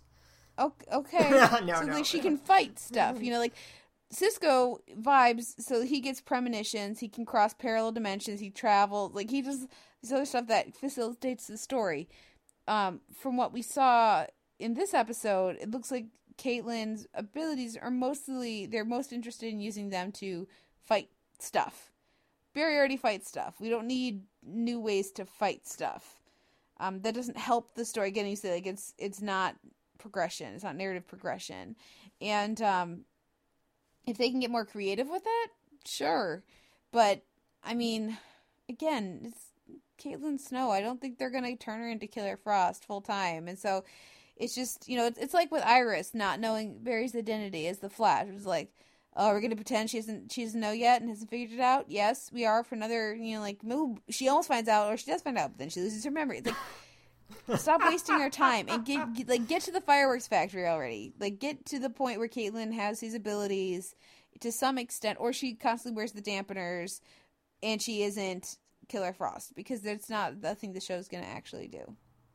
Well, I had a follow-up question about all of this with Caitlin, but I'm actually afraid to ask it now.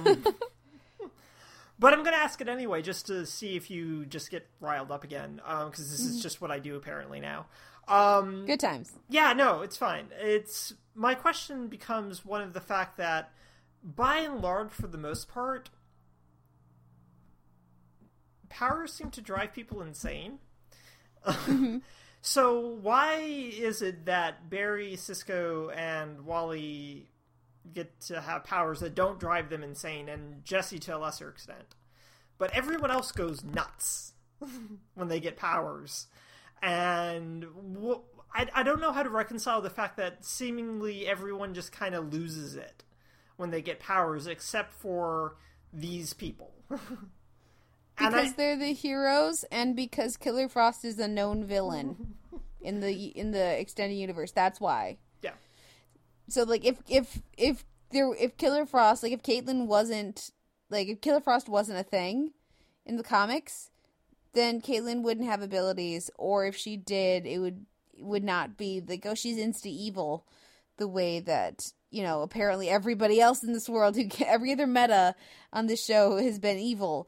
It would be good for them to develop a background like set of characters who are metas who are not evil, who also aren't active crime fighters. Like they've been doing very actively on Supergirl this season, of establishing a whole world of aliens who are different and who are law-abiding citizens.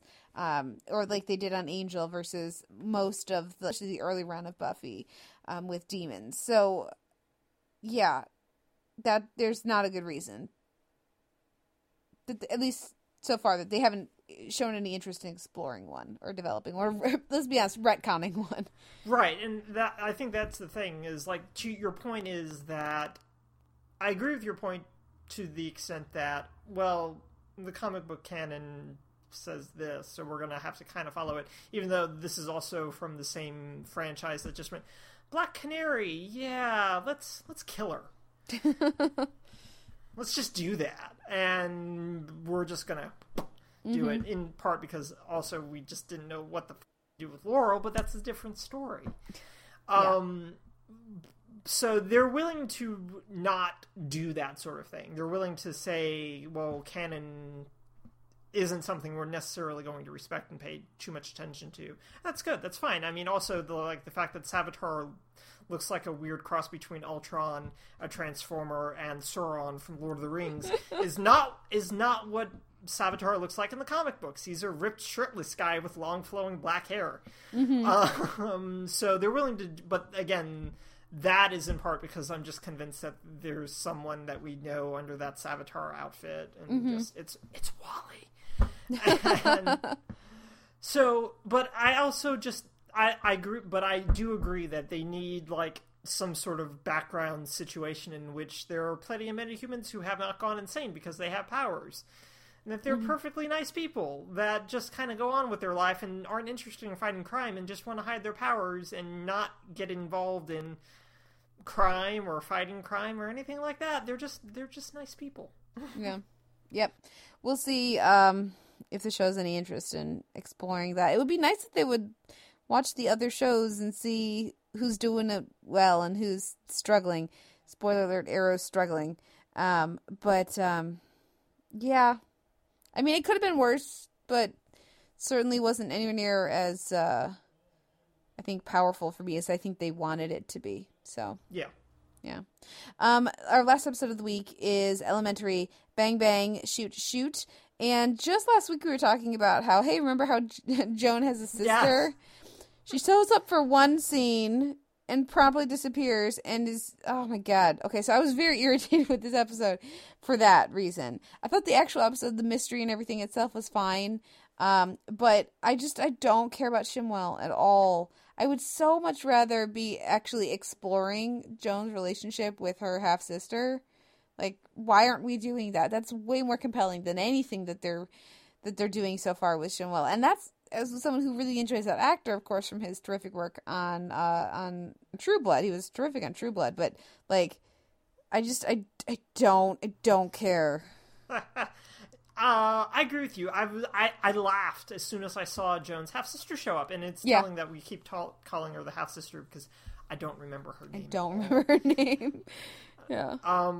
But I was also really frustrated because she shows up to deliver exposition. Mm-hmm. And shows up to deliver, hey, by the way, this thing that the audience saw 2 weeks ago, I think. Here's your tidbit so you can follow up on that so that you're not blindsided by it, and so you can deal with that as a show. That's what I'm here to do. Handy narrative device, since I'm the one that also hooked them up with the apartment and everything in the building and blah, blah, blah, blah, blah, et cetera, et cetera, et cetera. She's just a plot device to further their narrative along, which is kind of frustrating, to your point. And so, but I also agree that a lot of the Shimwell stuff just isn't super interesting. I haven't found a reason to latch on, and I think the big problem is that the show very much, okay, so the show has done this before insofar as each time there's a seasonal arc that they want to grapple with is that we're introduced to a character that Sherlock has a connection to. So it's either Moriarty, it's Mycroft, it's his dad, it's his drug dealer from the past, or we have Kitty for half a season. Mm-hmm. And these are all new people that we have no idea who they are. as an audience, and then the show just goes, here they are, and we're going to establish a relationship with them between everyone, and that's how this is going to work. And they're doing the same thing with Shinwell and Joan, but it's not working in any way, shape, or form. I think in part because even though, like, I've been, like, defending this idea that Joan is trying to figure out how she needs to, like, fulfill her life in some sort of way, helping Shinwell isn't the way to do that, I think. Well, you're saying that we need, I was saying that I don't care. Yeah. I also have no sense of why Joan cares. Yes. Joan has not been given a reason to care. And her saying, I did surgery on him once. Like, do you know how many people she would have, saved from bullet wounds in her career as a surgeon? Like, it's a lot. Right. And we have not seen, like I really enjoyed that actor, but he doesn't have particularly strong chemistry with Lucy Liu. It's not like there's, like, you can see this they understand each other, or she enjoys him, like, his personality, or they understand each other, like, who they are, like, they can see into their soul, or, like, there's no strong connection here. And it's just, if you're not going to make me care that Joan cares. And they haven't even done that. I agree. And while your point about, like, caring speaks to, like, what they've done with other characters like this, is that, like, Kitty, I liked Kitty almost immediately. Right. In that, she has, like, a very type of defined personality in a way that Shinwell kind of doesn't. His personality is basically, I don't really want to talk to any of you, but I appreciate you kind of helping me, but also please stay away from me, type of thing. I'm a little wounded, is basically Shinwell's personality. Yeah. And, okay. That the connection between him and Joan, both narratively, but also through actor, but also through scripting, is wishy-washy, as opposed to, this is my brother. I have a history with my brother. This is my father. I have a history with my father, even though, like, Moreland had been built up considerably prior to his appearance. But it's also, this is Kitty. I trained her for 6 months while I was away for the summer, type of thing. And you started your own practice. Remember when Joan had her own practice? Wasn't that interesting? And remember when she was seeing clients in the basement? Wasn't that interesting too? And I hate ragging on the show, because I really like the show. I enjoy the performances from Miller and Liu. And the case, like you said, this week was interesting. God, their title game is so on point. We've said it before, but it's really on point this year. And I liked how just everything that was happening, particularly, like, the double murder this week. Not the double, I say double murder as if two people died, but one person got killed twice, basically. And I liked how all of that unraveled, and I thought that was really interesting. But it was kind of the inverse of, like, last week, where I didn't super care about the case that was happening, and I liked the other stuff that was happening, and this was the inverse of that. Yeah. So, I'm not feeling Elementary this season in a way that you and I have discussed earlier, in the fact that they're really not going to hit season 3 again. But I need something to kind of, like, keep me excited about the show and keep me engaged. Yeah. Because otherwise I'm probably just going to start letting this build up soon. Probably after their mid-season break, I may just go, I'm just going to let you kind of build up for a little while. And let's circle back to you when I have, like, a rainy day, which happens a lot up here, so I have plenty of that, so. That's a good point. Yeah. No, it's cosign. So next time that I am sick or something and just looking for, something to put on, this could be that. If they're not going to do anything, and it's clear that they're building to something with this episode with Shinwell. Like, that, obviously this is part of, like, moving characters to where they want them to be for some reveal. But I just don't. Again, I can't say it enough times. I don't care. So, yeah. Hopefully they can. If the stuff with Joan and with Shinwell is not going to be interesting, or not going to be particularly engaging, they need to do much better with the rest of the episodes, so that I don't mind. They can't rely on that as the emotional core of their season the way that they seems like they have so far. But I guess we'll see what comes next. What wins your week in genre and drama? She said, not holding her breath. It's definitely Adventure Time's season 7 finale. No contest, hands down, period, end of story. Or arms down, as I guess the more appropriate pun would be. Yep, and, yeah, absolutely. Not even close. Okay, a few show notes here at the end of our Week in TV. You can find a post for this episode over at theteleverse.org, where you can leave us a comment and let us know what you thought of the week's TV. You can also email us, theteleverse@gmail.com, and you can reach out and leave us a rating review on iTunes. If you do... Though we may not get it for like a month. Yeah, let me know if you do. Reach out and let us know. But we have an M4A chaptered feed and MP3 unchaptered feed. The M4A should be back. I tried to do chaptered MP3s in the M4A feed, and that did not work.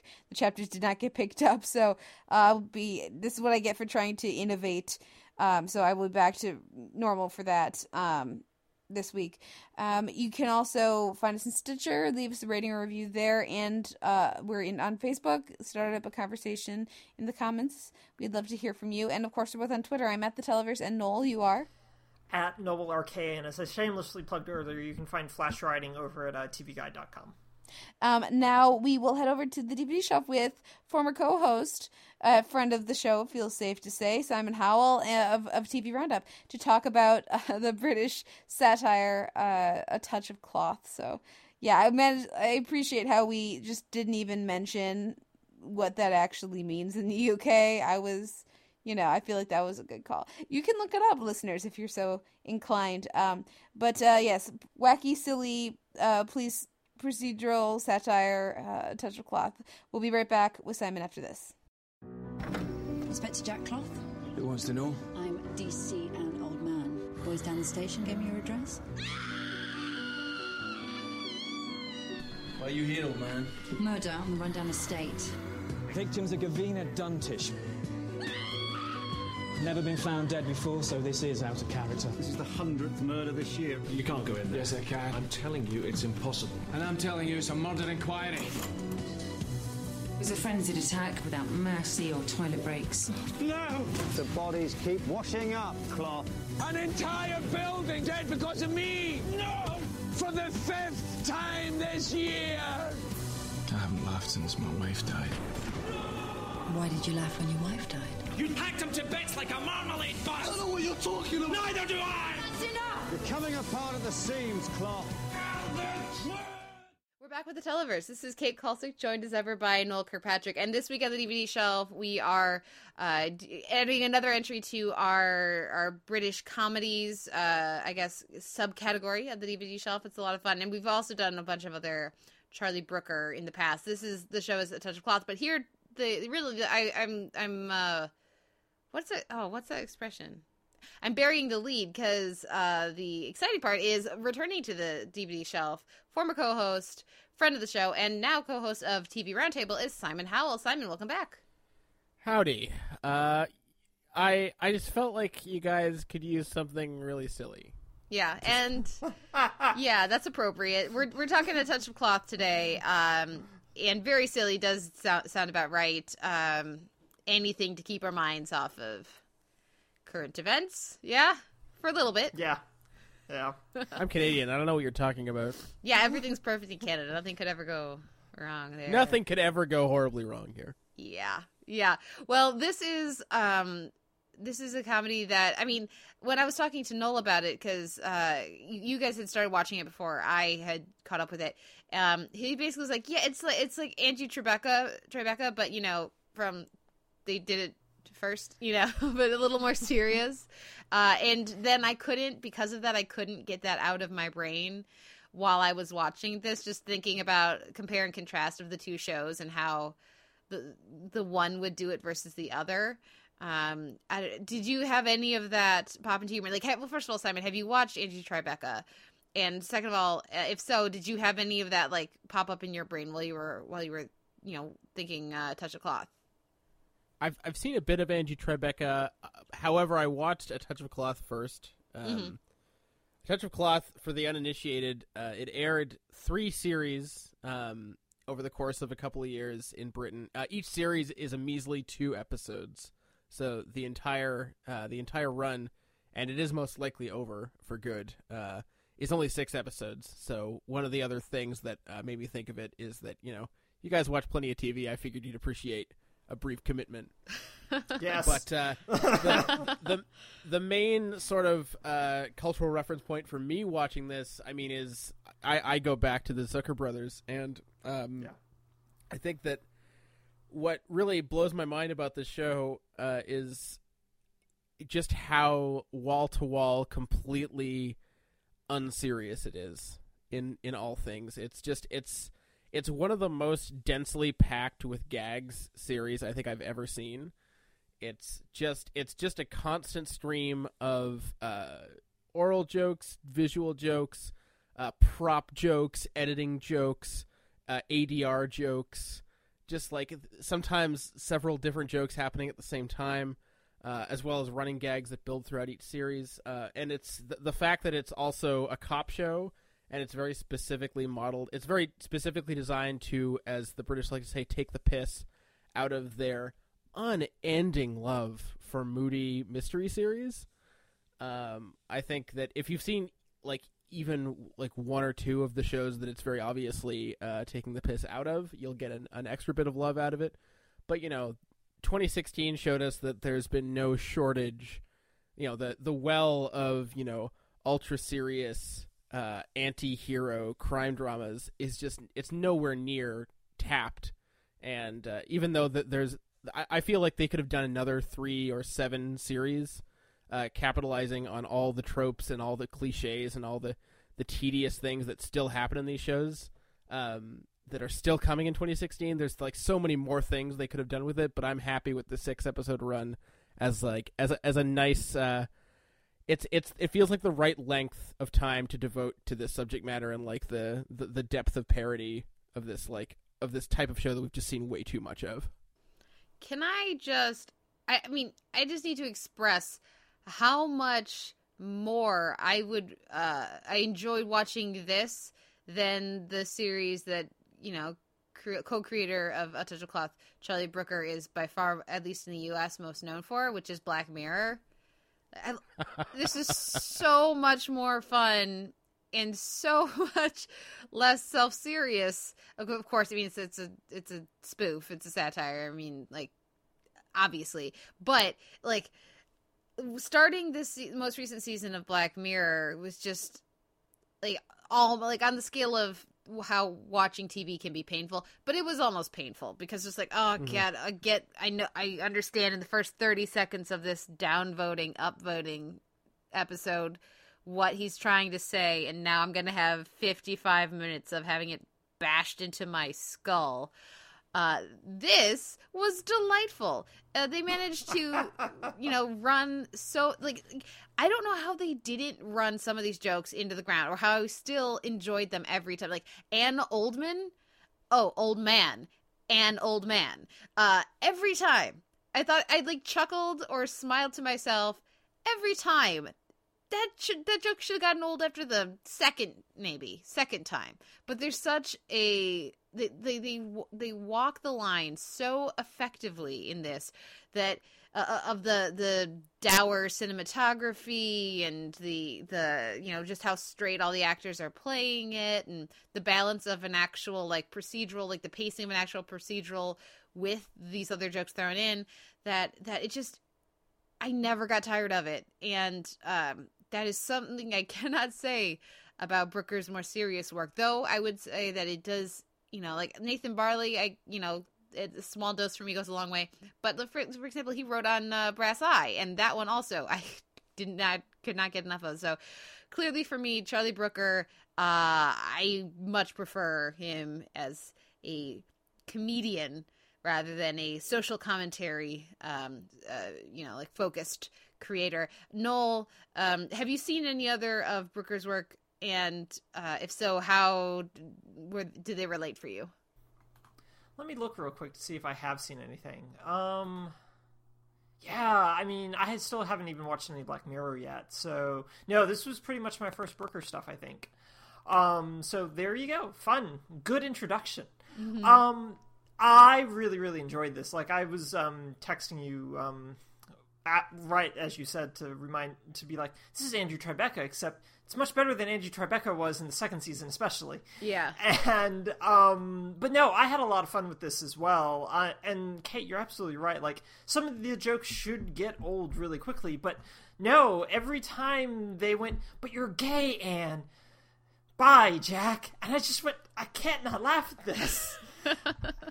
And it's like you said, it shouldn't have been funny, and then they just kind of kept it going, and you kind of laugh because they give the references enough room to, they give the jokes enough room to like be funny later, and I think that make sure that the jokes continue to be funny. And yeah, I really latch onto this in part because I'm a huge John Hannah fan. Like, I love John Hannah to no end, and so watching him just play this very dour but really just terrifically funny cop, I was all in. And to Simon's point about like taking the piss out of the British police dramas, the one reference where they end up in this small hamlet somewhere, and he's yelling at all these Danish people who are trying to get away from their endless stream of violent cop procedurals. I just went, I need Jack Cloth to go to Denmark and have an inner agency dour off with some poor depressed cop from Denmark. It will be the best thing ever. I need him to meet Wallander, guys. To Kate's point about Charlie Brooker in this versus Black Mirror, what I find fascinating is that Charlie Brooker has obviously not lost his sense of humor. I was reading an interview with him where he was reading some of the articles that mocked Black Mirror for its self-seriousness, and one of which featured the theoretical episode synopsis, "What if phones but too much?" And he actually ended up sneaking that sentence somewhere into the most recent season of Black Mirror, which I didn't spot, but still kudos to him. He obviously still has that instinct. He also still hosts shows like that news series that he's on that now completely has gone out the back of my mind. Is this Green White? No, but damn it, now it's gone now. Anyway, not that one. Anyway, he's obviously got he still has his ability to mock and self-mock, but man, Black Mirror could so use even 5% of the levity of this show, and it's so strange to me that it's so ghettoized onto shows like this. But anyway, I would say that for anyone who is trepidatious about Black Mirror, at least watch the episode San Junipero from this past season, because it's got Mackenzie Davis, it's got Gugu Mbatha-Raw. It's got Gugu Mbatha-Raw. It's actually really a beautiful and optimistic episode. Probably the only optimistic episode of Black Mirror ever to be made, or ever that will be made. It's really, really worth seeing. Anyway, back to this. Yes, let's talk about John Hannah. Anyone who's seen Spartacus will know why he is so beloved. I don't know him from really anything but that and this, but what they share is there's just such a shamelessness to his performance in both shows that I think is sort of connects them. And he has this wonderful unflappability. There's a scene in the first series where he goes to like the typical rundown council estate and has a conversation with the troubled youth, and just can't make heads or tails of what's going on. And the scene could so easily, like, there is so, like, when that sequence starts, you know, there's so many ways for it to go wrong, in terms of just like, you know, mocking mocking the people of color in the scene, or like mocking the local slang or whatever. And you know, there's a little bit, there's some light mockery on that side, but it's mostly punking. It's mostly punking Cloth, and that shot of him just trying to decipher what's going on for like a full, I would say 5 or 6 seconds before just saying, "What?" is just one of the. We're dangerously close to explaining the joke, which is never funny, but it's one of the most like beautifully pure bits of comic face acting I've ever seen. It's just a beautiful, beautiful moment. He always commits to his characters. I mean, John Hannah, people will know him, obviously, at the Televerse. We love Spartacus, and we don't mean the movie, though the movie's fine, but the show is amazing. But even so, like in The Mummy, he's the Weasley brother. He gets cast as like the untrustworthy, but probably down in there somewhere there's a nugget of good that makes you root for him. Like he gets cast as that a lot. He's currently doing that on S.H.I.E.L.D. And he's also he can have such a punchable face too, which is very fitting for something like his character on Spartacus. But when he needs it, he will go ridiculous. He will commit to these line deliveries and to like for in this show the physicality of it, like the ridiculous hair and wig when he's playing his brother, like all this, like he's completely sincere. There's never a wink to the audience. There's never any sense of being in on the joke. He's just completely committed to whatever the character and the scene, or in this case the show, the comedic tone of the show needs, and that's crucial for this type of comedy. Anybody who tries to like be smarter or better than the stupid jokes immediately just ruins the scene. And so having John Hannah center the show, you're starting out already in a good place, and then the entire cast. I mean, the entire cast follows his lead and is doing the exact same, shows the exact same commitment. And like I feel like we have to underline the level of silliness going on in this show. I mean, this is the kind of show where the first series has a running gag about how one of the characters is just a cardboard cutout, a literal cardboard cutout that you never quite see moving. This is a show with like visible erection jokes. Like you're just going to have very visible erection jokes. This is a show that makes the implicit that's going on in shows like this like horribly, horribly explicit, and then tries to milk it for laughs. And it's also one of those shows where like you're going to have to accept that. I think for any given viewer, somewhere between 6 and 7 out of 10 of every gag or gag type is going to land, and the other 3 or 4 out of every 10 is not going to land. But that's okay because those 10 gags all hit you within the last 9 seconds. Yeah, and that's really important. And I think the rapid fireness of the jokes really kind of work. Like, the big one that stands out to me, and it's really quick and really obvious, is, like, they end up, like, getting kind of doing some meta commentary about, like, cinematography and editing, and Jack just goes, continuity, doesn't matter, and the very next shot, his beard is gone, and he's just talking for a few minutes, and then the beard is back in the next cut. And, I mean, it's not acknowledged in any way, shape, or form. You're just like, wait a minute, didn't he have a beard just now? And, I mean, you can catch it, and it's still good. And then if you don't catch it, it's not good. But I still think that it's so packed, even when they're getting slightly meta, or even when they're winking just a little bit. Like you both have said, no one's in the cast is in on the joke. And that's really essential. Like, even when they're breaking down these characters into just their types of what they're supposed to do in the tape of, like, ASAP, who's just there to deliver endless streams of exposition. And at first I was just like, oh, so he's just here, and he's the token minority on the force. And then you realize steadily all he does is deliver exposition, and you're just like, oh, he's just the cop that delivers exposition, and that's going to be the entire joke for every single episode. He's just like, this tree was planted in 1987, and it's just, this is terrific. This is really, really good stuff. And if you're, like you've said, if you're deeply familiar with the cop procedural drama genre, you're just like, you start picking up on this stuff, and it's just really, really funny.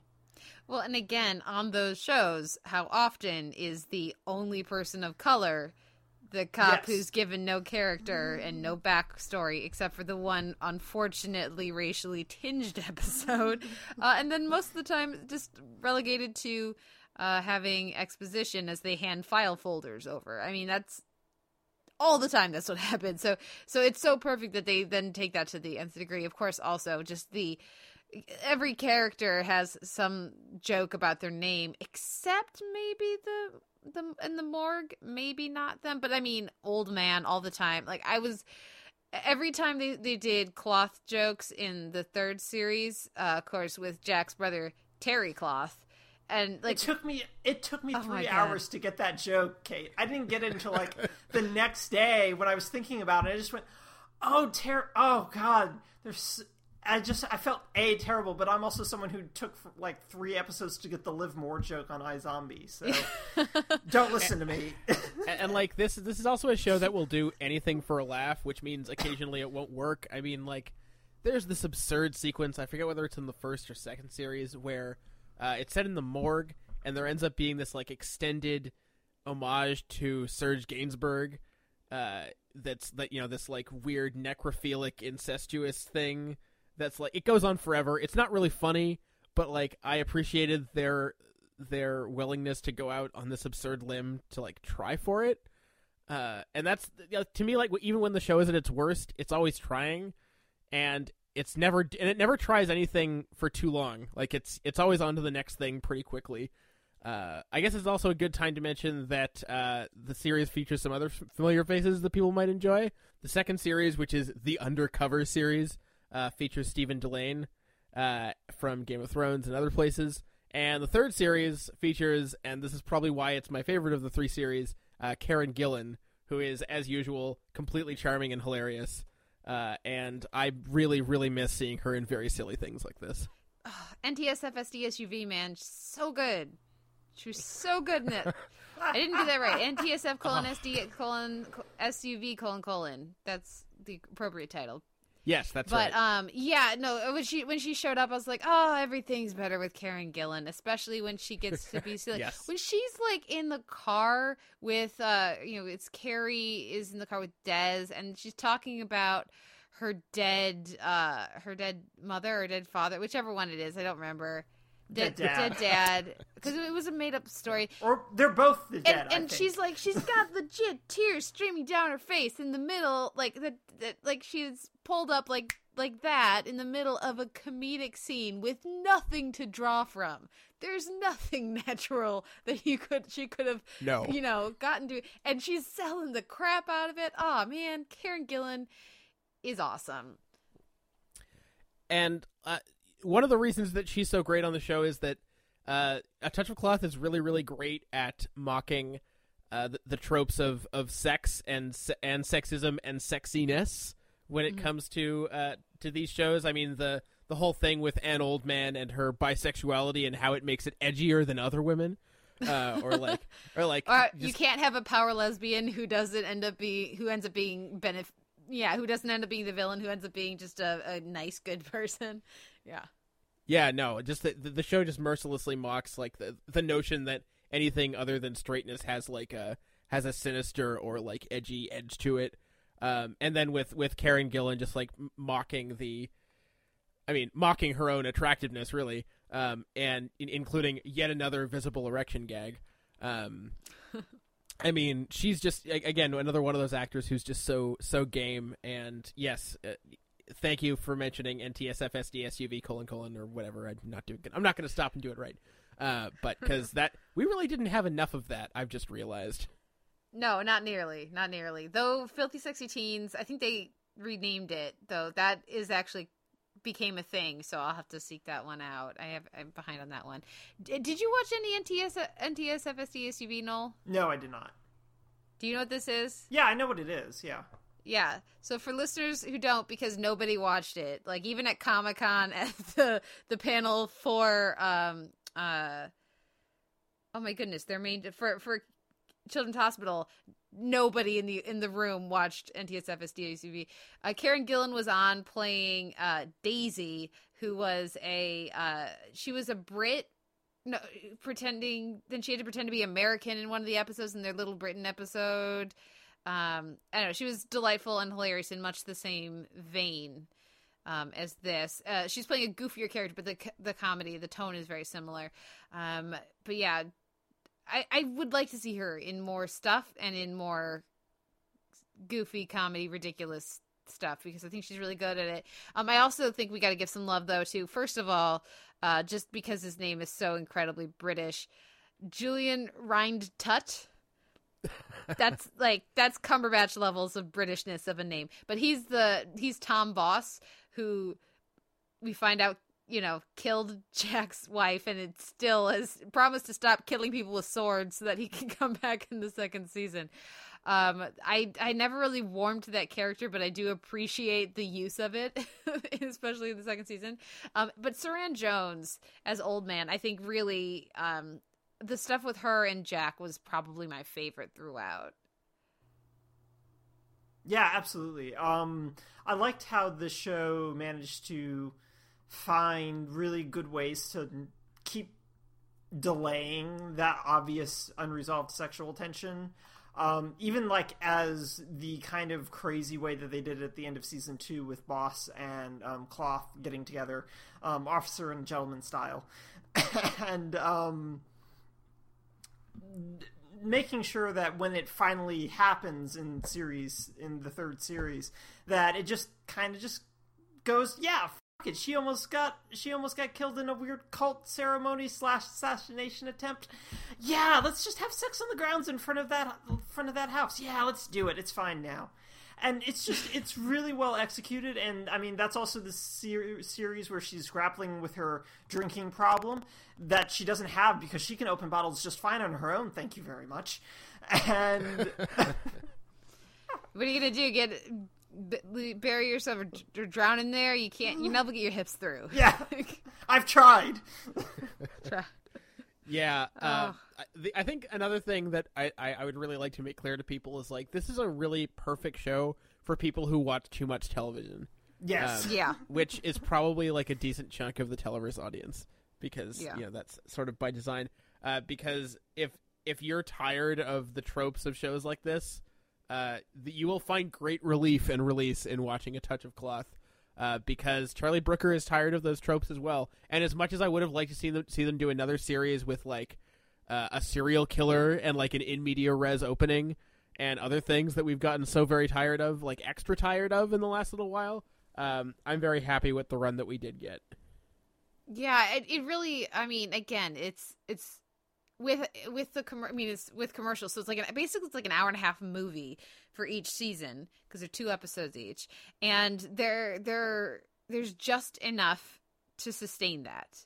More than that wouldn't work for the tone because they, unlike Angie Tribeca, they are keeping a more serious tone. With obviously it's constantly ridiculous, but the actual story that the characters are in as opposed to the jokes, they couldn't sustain much more time each one, so they're paced pretty well. And after 3, you'd be getting very close to repeating jokes or repeating beats, and it gets more and more challenging to find something new to do. So I'm totally fine with 3 and out. I mean, if they do another one, I'm sure they'll find. I mean, the cast is talented enough, and Brooker can show that he's shown that he's really good at this. And of course, it's also, we should mention, co-created by Boris Starling and co-written by Daniel Meyer. But this is a good team. I'm sure if they do eventually put together a 4th series, they'll do a good job. But it was just exactly the thing that I needed this week. The right length, the right amount of silliness to, keep my mind off of some of the ridiculousness that's happening right now. And I don't know, just that combination of tones. I do highly recommend, listeners, if it's been a tough few weeks for you as well, check out A Touch of Cloth. You will not regret it. If the notion of watching a show where characters walk into a grisly murder sequence and then almost vomit, and then you realize it's because there's also a picture of Piers Morgan in the room. Oh, God, the Piers Morgan jokes. Then this is your kind of show. This is your kind of show. Well, do we have any other gags we want to mention or performances or moments that come to mind? Simon? I just had to mention the Piers Morgan thing because he really is such a loathsome human being. Yeah. I loved when they brought that back, too. I was like, yep, still good. Yeah, that if anything, they could have gotten more mileage out of that, and I would have been fine. Mm-hmm. I think it's worth mentioning also Daisy Beaumont as Natasha Sachet, the medical examiner, as the very sexy medical examiner. Of course. Of course. Like, how else would you describe a medical examiner? I think, one, the character is just very funny in how overtly sexual she is. But the other thing I really like is, of course, there are only 2 women on the show, so they have to hate each other.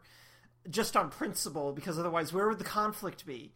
And so just anytime she sees an old man and they just immediately just slag one another endlessly, in part just because they're just supposed to hate each other because they're both women apparently, and that's how this kind of works. Again, going back to taking the piss out of cop shows is like, oh, we've got 2 female characters. Well, they have to hate each other because otherwise what are we going to do? Have them be friends? No, that's just silly.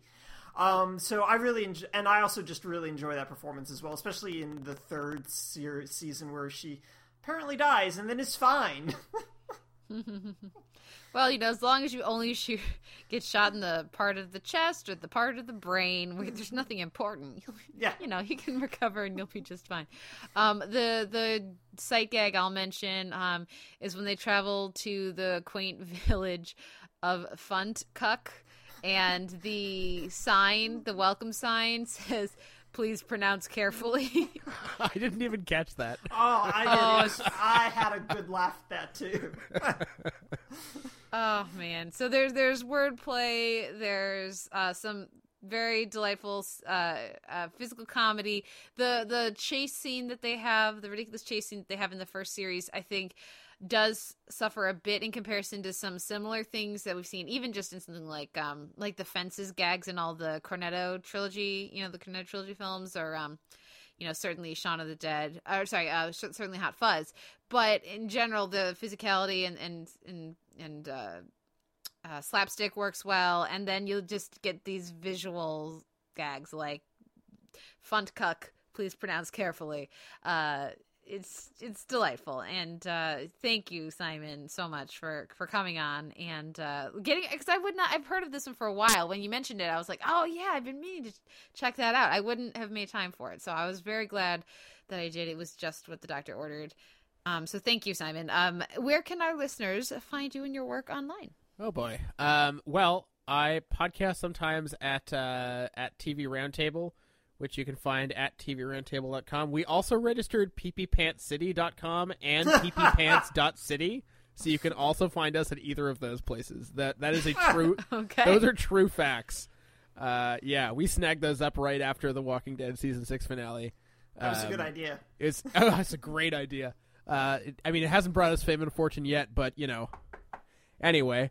Yeah, you can find me there. I do some podcasts with the lovely and talented Sean Coletti and Rainey Dankovich, and I'm on Twitter at Hollow Minds, which is a clever anagram of my name that actually doesn't connect to anything at all, so it's really not that clever. Well, at least I understand where it came from now. I was always wondering about that, and I apparently am not good at anagrams. So now I know, and now our listeners know as well. Thank you again, Simon, for coming on, of course. Thank you, everyone, for listening. We'll be back next week with another episode of The Televerse.